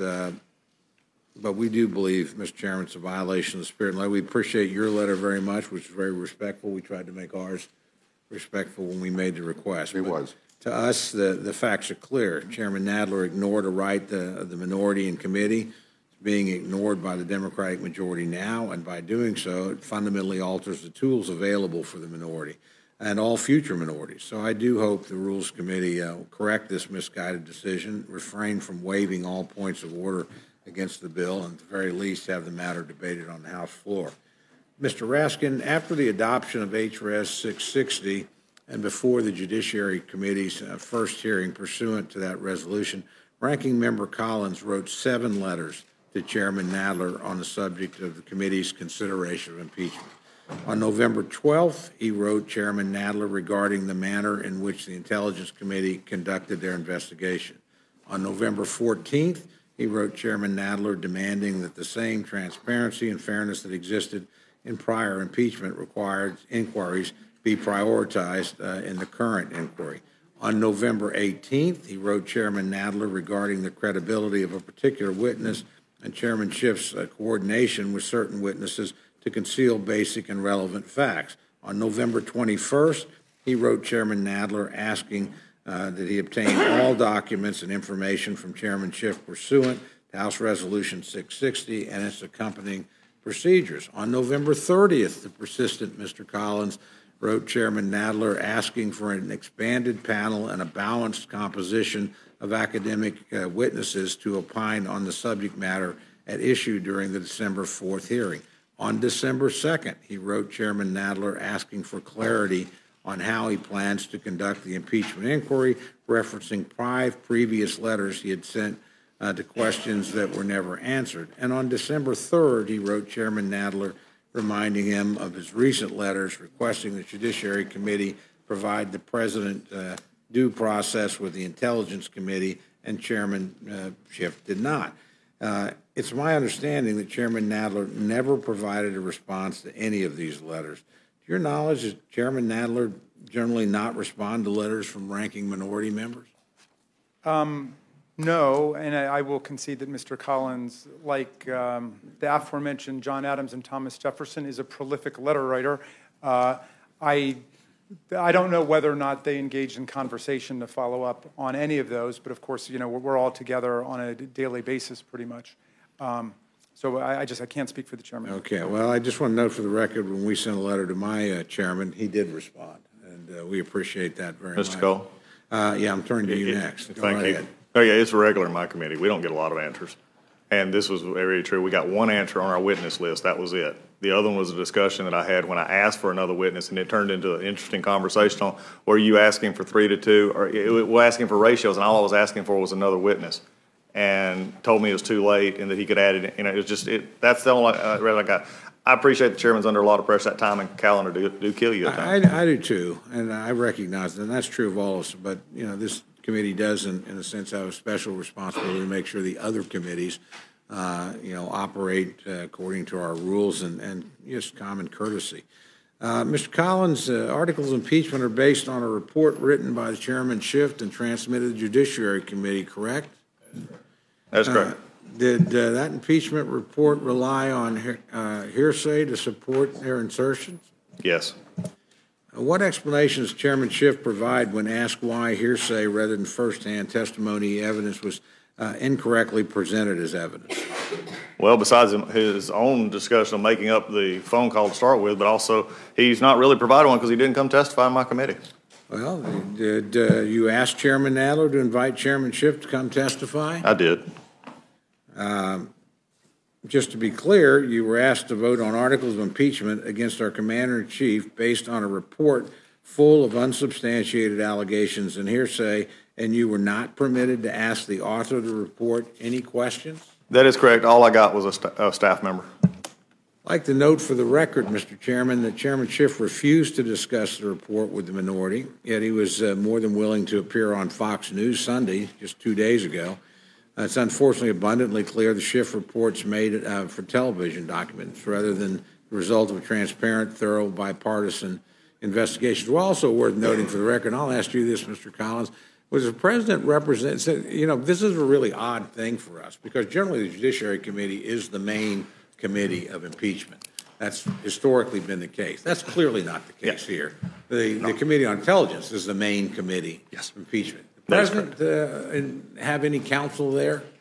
No, and somewhere along the line we lost our right to be the impeachment, to work on impeachment. We got it at the end to finish it, but we lost it. There's a difference between window dressing and substance. I mean, 2 or 3 hearings at the end where you don't even question the author of the report or you're not allowed to question the author of the report on which impeachment is based. The president never had representation there. In the past, we always had representation. You were at Judiciary. The president was there. He could ask questions. But the main place where all these things come out of, the president was specifically excluded, and you were not in what's supposed to be the main committee on judiciary. You were not allowed to ask the author of the principal report any question. Mr. Cole, you've just presented in a short summation, which I've always admired by you, the crux of this whole problem. By the time it got to Judiciary Committee, this was a done deal. The train was on the front, not even on the track. The train was past the station. They just had to run to catch up to it. It was already decided what they wanted to do. And so here it is, and I've heard this argument, and you can dress this up when to dress it anyway, but I think when we go to the institutional integrity problem that we have here, when you do whatever you think of HRS 660, the only place it truly provided the opportunity for fairness for the president and the administration was in the Judiciary Committee. Because at that point in time, they would have been able to ask for witnesses, by the way, which they were turned down. They were, all these things that they were, but they were never opportunity.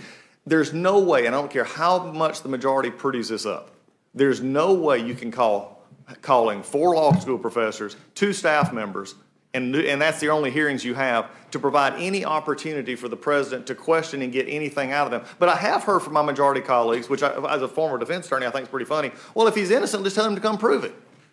When is that ever part of what we should be doing here, really? I don't think any of my civil libertarians in the Democratic aisle, they ought to be just laying awake at night saying, how can I be associated with this? Because no matter what you think, there's a way to do this fairly, and they can still get their results. Because, by the way, they still outnumber us, and they've been trying to do this for 3 years. Mr. Raskins, did you have any conversations with Chairman Schiff about the contents of the report? I'm certain I have along the way, yes. Really? Because nobody on our side evidently had any conversations.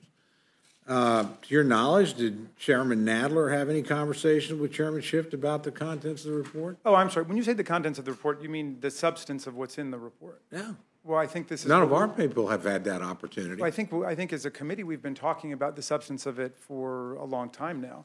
But no, I had not, I mean... Well, we've been talking about the substance of the report. We didn't have any opportunity to question the person who actually authored the report. Oh, I see what you mean. Okay. And either formally or informally, to my knowledge. Well, the again, the counsel for the Intelligence Committee came over to discuss all of the factual findings that were in the Intelligence Committee's report of its work. He's not the principal author of the report. He's the counsel for the committee. The chairman's principal author. Okay. And by the way, a fact witness as well in many ways.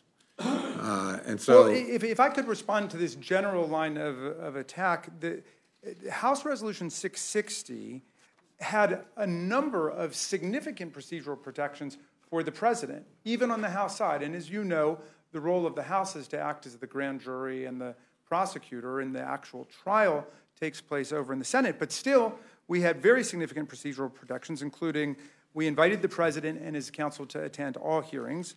We provided the president's counsel the opportunity to cross-examine witnesses and object to the admissibility of testimony. And we provided the president's counsel the opportunity to make presentations of evidence before the full Judiciary Committee, including the chance to call witnesses. Now, the president chose not to avail himself of any of those opportunities. So it reminds me of, the president blockading all these witnesses and saying, you don't have enough people with direct firsthand evidence. First of all, were those rights provided only in Judiciary Committee? Because you're not the principal committee of impeachment here. That's just the reality. But you're sort of the final stop. So did the president get those rights in the in the Intelligence Committee? I believe not. I'd have to go back and check, but I can assure you not. well, but then let me explain. Well, you may not accept this analogy, but here's the analogy that we proceeded on, because this is the first modern impeachment where the fact finder was the House of Representatives itself instead of a special counsel or an independent counsel.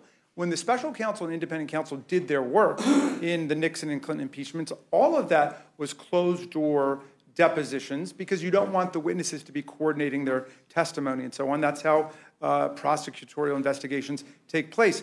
The House Committee on Intelligence was our fact-finding committee. That's why they performed closed-door depositions, because they wanted to avoid witnesses coaching each other and coordinating their testimony. Let me give Mr. Collins an opportunity. I mean, we're driving down an interesting hole here, because this is, I also am ranking member of the same committee that said early on when we were, quote, doing impeachment, that if the president saw something he didn't want, he could write us a letter just like everybody else in the world. This was actually said, that he could write us a letter. That would be how he would be taken care of. But let me hit a couple of these things. The White House still has not received all the documents it's supposed to have. I mean, we're here doing impeachment right now, and they still haven't received all the documents. I still have not received all the documents from the Intelligence Committee. That's in direct violation of H.660. I don't know how we get around that. But we can pretend, we can paint pretty faces and say it doesn't happen. It does. But also, here's another thing. The staff member that they sent, Mr. Goldman, would not testify or answer questions on the methodology on how they actually did their investigation. And even in an egregious violation, in their own report where they named members of Congress in their phone records, he would not actually say who ordered that. Was it Chairman Schiff or him? Now, I've always defaulted, as I think you would, Mr. Cole, to the member with the pen, which would be Mr. Schiff. But Mr. Goldman actually sat there and said we would not discuss the methodology of their investigation. This has got to be just the most amazing thought when you come to an impeachment, when you're trying to give due process to the President of the United States, and these are all ignored. And we can pretty it up any way we want to, but it's just not buying. This is not right. And look, you will impeach him. You have the votes. But at the end of the day, is it worth the integrity of the House? I don't think so. Well, during the staff presentation of the evidence, Ranking Member Collins asked how the investigation, you just made this point, was conducted, resulted in the Schiff report, never got an answer. Mr. Raskin, the House Intelligence Committee Democrats released phone records, including 4 phone calls by Intelligence Committee Ranking Member Nunes. How did the committee Democrats get those phone records? I'm going to have to ask staff counsel to pass me a note on that. I will say... But House counsel didn't answer that. Is that correct, Mr. Collins? No, he wouldn't answer the question. So telling us to go ask somebody who didn't answer the question... I understand that we forcefully represented that no member of the House of Representatives and no member of the press was targeted with any investigative resources. Oh, that's Mr. Cole. Go ahead. Really? I mean, I respect Mr. Raskin, but I'm not even sure he got that statement out without stumbling over everything. You cannot say that you take, I mean, we need to talk about metadata, talking about numbers. At some point, somebody with the ranking member's phone number had to go down through there and look for the ranking member's phone number. They had to go down and look for Mr. Solomon's phone number. This is what they don't want to deal with. This is how bad it is screwed up. And I know they want to gloss over process. I know they want to gloss over how they did their investigation, because the time and the calendar are terrible masters. I've repeated it over and over, but this is what we're talking about, and they wouldn't even talk about it. So to say that that nobody was doing this intentionally is just not being factually accurate. It doesn't happen on its own. I'd ask both of you this question. Who specifically matched the phone numbers of the ranking member Nunes, and what method did they use? But I have no idea. I just want, if I could say, Mr. Cole, in Certainly. response to the whole line of questions, the President of the United States was given the opportunity to call any witnesses he wanted. Any of the 17 witnesses who appeared before the House Intelligence Committee and Oversight and Foreign Affairs could have been called by the President. He would have had the opportunity to cross-examine any of them. But of course, he didn't want to, because all of them essentially told different pieces of the exact same story, which is the President executed this shakedown of President Zelensky to come and get involved in our campaign at the expense of former Vice President Biden. That just doesn't hold water when you look at again, I can't say this enough. It goes back to our calendar and our clock. How is it possible when I talked to the chairman himself, sent him letters asking, when we were going to get witnesses, when he didn't even build the witness day in for ourselves? He didn't even build in the calendar a time to accept one of our witnesses, much less the White House witnesses. So don't tell me that you could have accepted, he'd have sent witnesses and we'd have accepted it. It was never on the calendar. Let me ask you this, because these numbers didn't particularly need, who specifically ordered the inclusion of these phone records in the Schiff report? Mr. Ranking Member, I'm afraid I can't answer these questions. I just don't know. Let's see. Mr. Collins? Well, undoubtedly, it was the Intelligence Committee carrying out what seemed to be a political vendetta against another member of Congress. Either of you think it's proper to have the names of individuals swept up in call logs who are not the target of criminal investigation, have their names and numbers? No, it is released? nothing but a political drive-by, and I brought that out. They could have done it several different ways. They could have said member one, it could have been in person one, they could have done it any other way, but they chose to actually use the names. This was a political hit job. Give you an opportunity to respond, Mr. Raskin. Do you think it was appropriate for those numbers and names to have been released?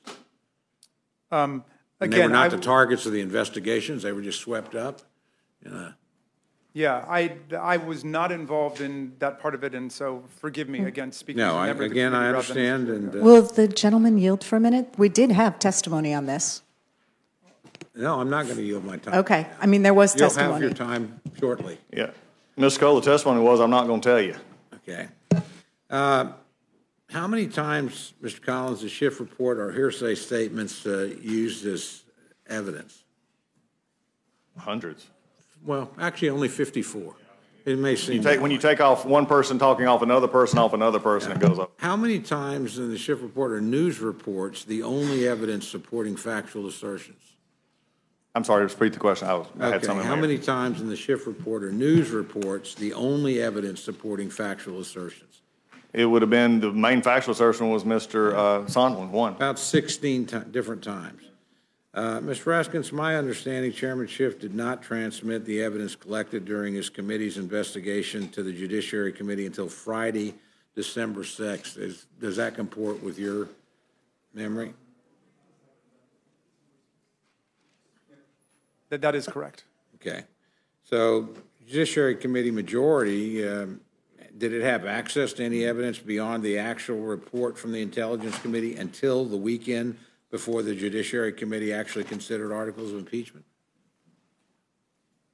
Well, I don't remember exactly when all of the deposition statements were released publicly. I think some of them had been released publicly before that time. We could go back and check the exact chronology. Sure. Yeah. And there are certain members of the Judiciary Committee who are also members of other Certainly investigative understand. committees. Certainly, it's my understanding that Chairman Schiff did not transmit all the material collected by the Intelligence Committee to the Judiciary Committee. Is that the case? It's still true to this day. So would you not agree, and I'd ask this to both of you, that the House Judiciary Committee should have had the time and opportunity to review all that material collected by the Intelligence Committee? Did you both have that time and opportunity? We did not. It's a direct violation of House Resolution 660. Mr. Cole, all I can tell you is the vast amount of what we ended up getting was what was being produced, released publicly along the way. I know the Intelligence Committee made the commitment to release those deposition statements publicly. And so I've considered it a very fair and transparent process. I don't think I got to see a single thing through the Judiciary Committee that I was not just seeing come out and being released by the Intelligence Committee. In any event, all of it is in the final report. It's there for all of America to see. And I don't want us to lose sight of the big picture. We really don't know if it's all there in the final report. If you haven't seen them yourselves. No, we do not know. That's a statement that is assuming something, facts not in evidence. That we don't know what this is the old classic case of evidence being given from a prosecutor to in a trial. We don't know what we've not seen. We do know we know a few things we know have not been transferred, but we'd also have heard of other things that's not been transferred. And can't be in the report if it's not been transferred, because then we could at least say it was in the report. Let me move on to the articles themselves, because in my view, we've established the Intelligence Committee process was substantially flawed and procedurally defective. That's my view, I underline. Judiciary Committee failed to create an evidentiary record sufficient to justify moving forward on articles, but you basically relied on the Intelligence Committee, again, where the president was unrepresented. That violated rules of the House, in my view, and the entire circus has been politically motivated from the very beginning. On the obstruction of Congress charge, it's uncommon for the is it uncommon for the, and I ask this to both of you, uncommon for the executive branch to push back against requests for information from Congress? Well, no, it is not uncommon for the executive branch to push back on the production of this or that document or the timing of a particular visit. What was absolutely breathtaking in its unprecedented and radical nature was this president's determination to shut down all discovery. They did not produce a single document to us, Mr. Cole, that was subpoenaed in this process, and the president essentially ordered everyone in the executive branch not to cooperate with us. Yes. Excuse me, I don't want to cut you off. But I think that's a dramatic escalation in kind and in degree over anything that's ever been seen before. And that includes Richard Nixon, who I think tried to block 7 or 8 particular requests, like the Watergate tapes. And that in itself became part of the case against him for abuse of power. But, you know, President Trump makes Richard Nixon look like a little leaguer when it comes to obstruction. Mr. Collins, same thing. Do you think it's unusual for an administration to push back against congressional subpoenas?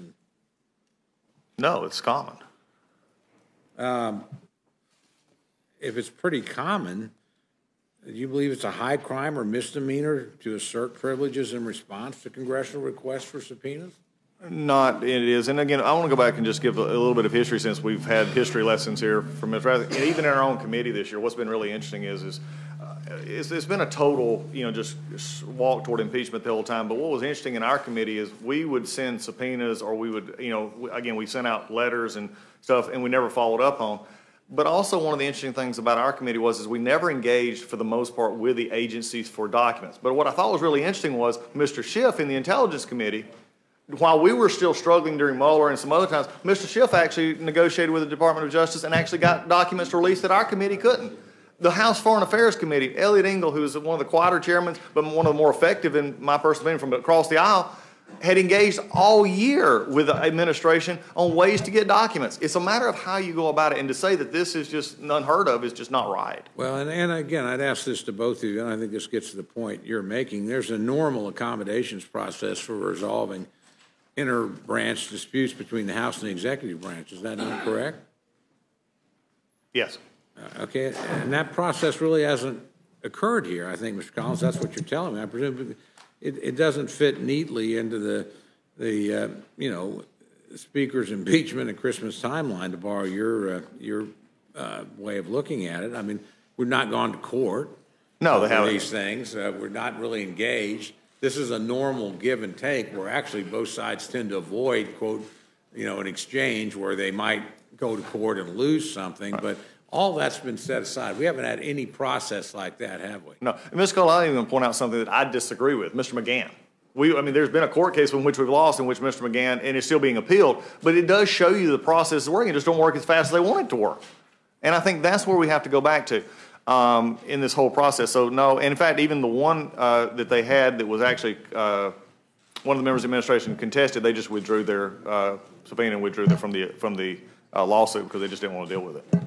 I know Mr. Raskin would have a different view, and if he wants to respond, I would. But I'm going to ask you specifically, Mr. Collins, is there any actual evidence that the pause on the Ukrainian assistance was for the president's improper personal political benefit, or could he have had other objectives?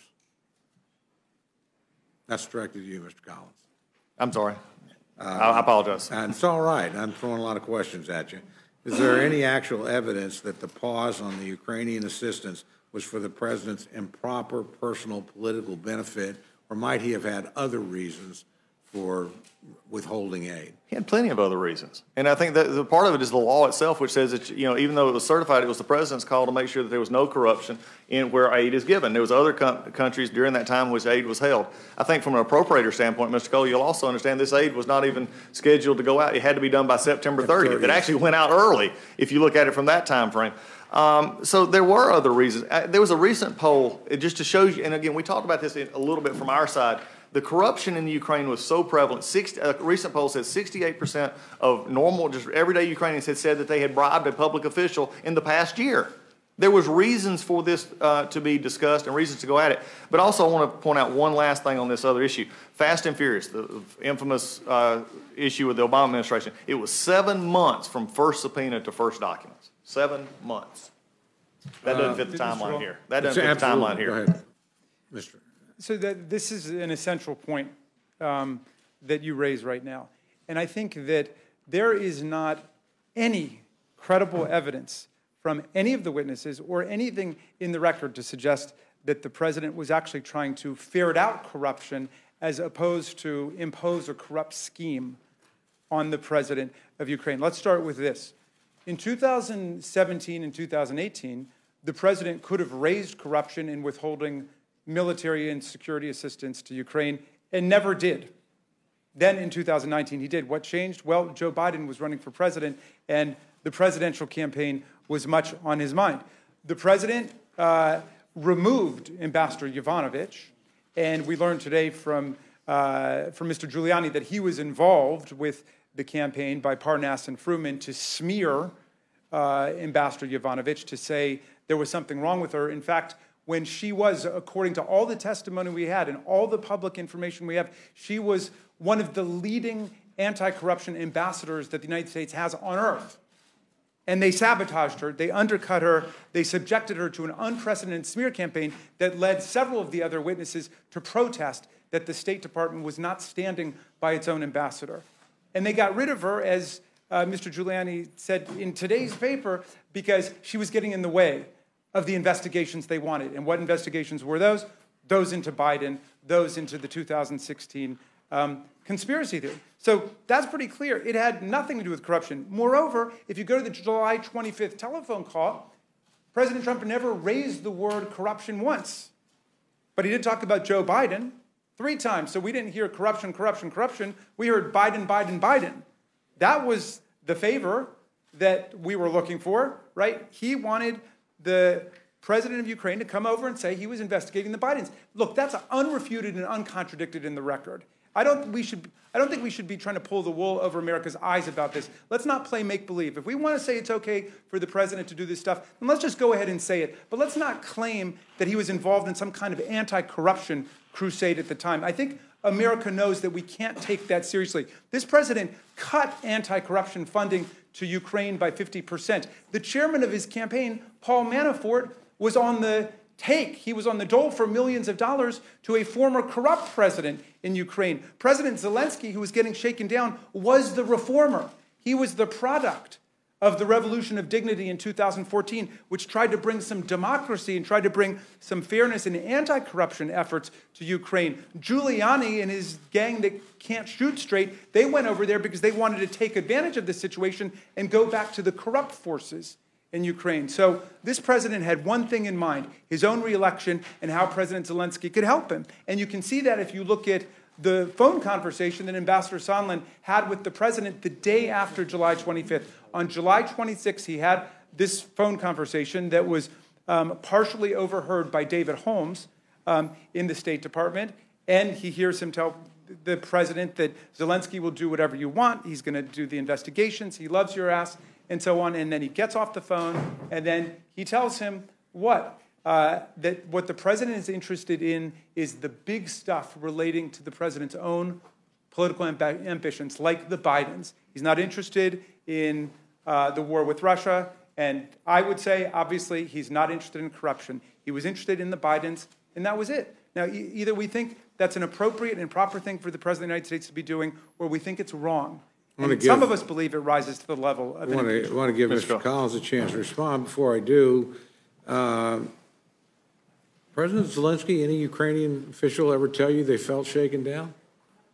Well, there's lots of evidence in the record. That's not what I asked. I said, have you got any statement? No, I've never spoken to him. Okay, and are there any statement on the record? I don't think so. No, there's statements on the record. The record ours, we wasn't pressured. We wasn't part of anything. I wouldn't be a part of that. Those are the statements from Mr. Zelensky. What don't let at this point. Collins a chance to respond. Yeah, don't come back. There are contemporaneous emails where, and somebody will pass me the exact language, but essentially where Mr. Yermak, who is the top right-hand man to the president of Ukraine, says that the president does not want to be treated as a political pawn in domestic American politics. For several weeks, they were doing everything in their power to try to get out from underneath the straitjacket of this scheme that was bearing down on them from every different direction. Mr. Collins? Wow, that's a story right there. This is amazing. Maybe this is a good way we're doing this because we're having to expand the story to fit our narrative here. And because if you don't, let's don't play make believe. There's nothing. If they had something in the phone call, it would have been in the articles of impeachment. They don't, because at the end of the day, there's no direct evidence of what they're trying to spin here, and that was that there was a pressuring or a quid pro quo or however you want to put it to Mr. Zelensky. The problem here is that Mark Sandy testified under oath that there was a wholesale investigation going into foreign aid this year. So you can go back and quote 2017, 2018, all you want, but this year, because of the problems, he testified that there's a wholesale investigation onto foreign aid everywhere. But if you know, the President Trump actually raised this with Mr. Poroshenko in 2017, and that was testified to by Mr. Volker and the former ambassador. So when you look at this, there's no direct evidence of what was said here, and to try and then come back and put this into a different perspective. And again, going back to Mr. Yarmuk, who Mr. Yarmuk said there was no connection ever discussed between the aid and a investigation. And also, if they were trying to get out from under it so hard, I guess if we're looking at that, because they never did anything to get the aid. They never did anything to get the aid. If they were that scared, something was wrong. Okay. I'll try to bring this to conclusion because I know there'll be a difference of opinion here, so you certainly both can respond. Contrary to my claims or to my friend's claims across the aisle, Mr. Collins, you think the Democratic majority effectively denied the administration a meaningful opportunity to participate in this proceeding? They didn't effectively. They did. Okay, on October 30th, the Rules Committee held our original jurisdiction markup on HRES 660. There were many serious concerns from our side of the dais about the damage this unprecedented process to have the institution. Republican members of the committee were repeatedly assured that, quote, the president has been afforded all kinds of rights before the Judiciary Committee. We've heard that assertion again today, and that this would be an open and transparent process. Despite the fact that we received the text of the resolution a mere 24 hours earlier, did not have a single amendment made in order. Mr. Collins, was the administration provided the opportunity to participate in the Intelligence Committee proceedings? Because in my mind, no. They've basically supplanted the judiciary as the principal committee of impeachment. They were, and they definitely weren't in judiciary, and it was put into the record that they should have been. But the problem is the actual way it played out in the scheduling in Judiciary Committee made it nowhere possible that they could even, if all of a sudden they wanted to, there was no time in the calendar for it. Yeah, so I'll just end with this. I mean, I'll let my friend respond if you wanted to. Thank you. You're very kind, Mr. Cole.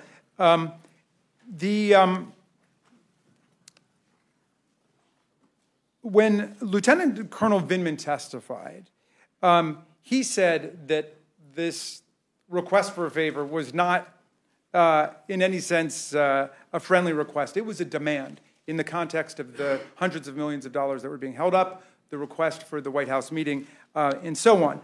For weeks, the Ukrainians pushed back on the demand of the president and his agents and advised U.S. officials they did not want to be, quote, an instrument in Washington domestic re-election politics. You recall the testimony of Dr. Fiona Hill, who said that this was a domestic political errand that the president's team was on in order to extract this commitment from President Zelensky to come and give this interview. And in fact, they had publicly announced, or they were going to publicly announce the investigations in an interview that President Zelensky had scheduled on CNN. But then Ukraine canceled the interview a few days after the president's scheme was publicly exposed and the military aid got released. In other words, when the whole scheme blew up, then President Zelensky felt that he could be free from this obligation to come forward and say he was investigating the With all due respect, the president was telling United States senators in August that the aid was probably going to be released long before, there was any notion about a whistleblower or anything else. Senator Johnson from Wisconsin has testified to that effect. And again, with all due respect, I mean, the last administration for 4 years didn't provide any military assistance to Ukraine. The idea that 55 days was somehow life and death in this situation, particularly during a period of transition from one government to another, it just pretty thin gruel to impeach a president of the United States on. Mr. Chairman, with all due respect to my friends here, who I admire both and who I think have been very helpful in their testimony and, as always, straight and forthright, my view, Chairman Schiff ought to be the person answering questions in front of the Rules Committee. It's his report. I don't blame the president for passing on the opportunity not to go before the judiciary for what was clearly going to be perfunctory and provide a sort of window dressing of legitimacy to this process. So to claim that he was given meaningful or consistent opportunities treated anywhere like previous administration, I just don't think holds up when you're denied an opportunity to participate where the principal action's at, and then given a last-minute thing. And so, again, I'm going to yield back my time, Mr. Chairman. I want to thank both of our distinguished members, former and current, of the Rules Committee, for coming up here and providing us their insight and their testimony. It's great to work with both of you, and I appreciate your service to your districts, and to the Congress, and to the country. Yield back. So I want to thank the gentleman for his questioning. I said I'd be liberal with the time. You were. You're going to make me into a conservative by the end of this hearing. But let me just do a couple of things here. One is I want to ask unanimous consent without objection, to insert into the record an October 23rd New York Times article entitled "Ukraine knew of aid freeze by early August, undermining Trump defense." I also want to make a couple of comments about the Minority Day witness issue. I did send a letter to my colleagues on the Rules Committee. We made it part of the record. Mr. Nadler has confirmed that he would work with the minority to schedule their hearing day on constitutional grounds of impeachment, notwithstanding the fact that he already allowed a minority witness. And we did a lot of history. We looked at the history of this whole rule, and basically it was designed to ensure that the minority was not shut out of witnesses, that they were not completely shut out of hearings, as had occurred in the past. And the minority did get a witness.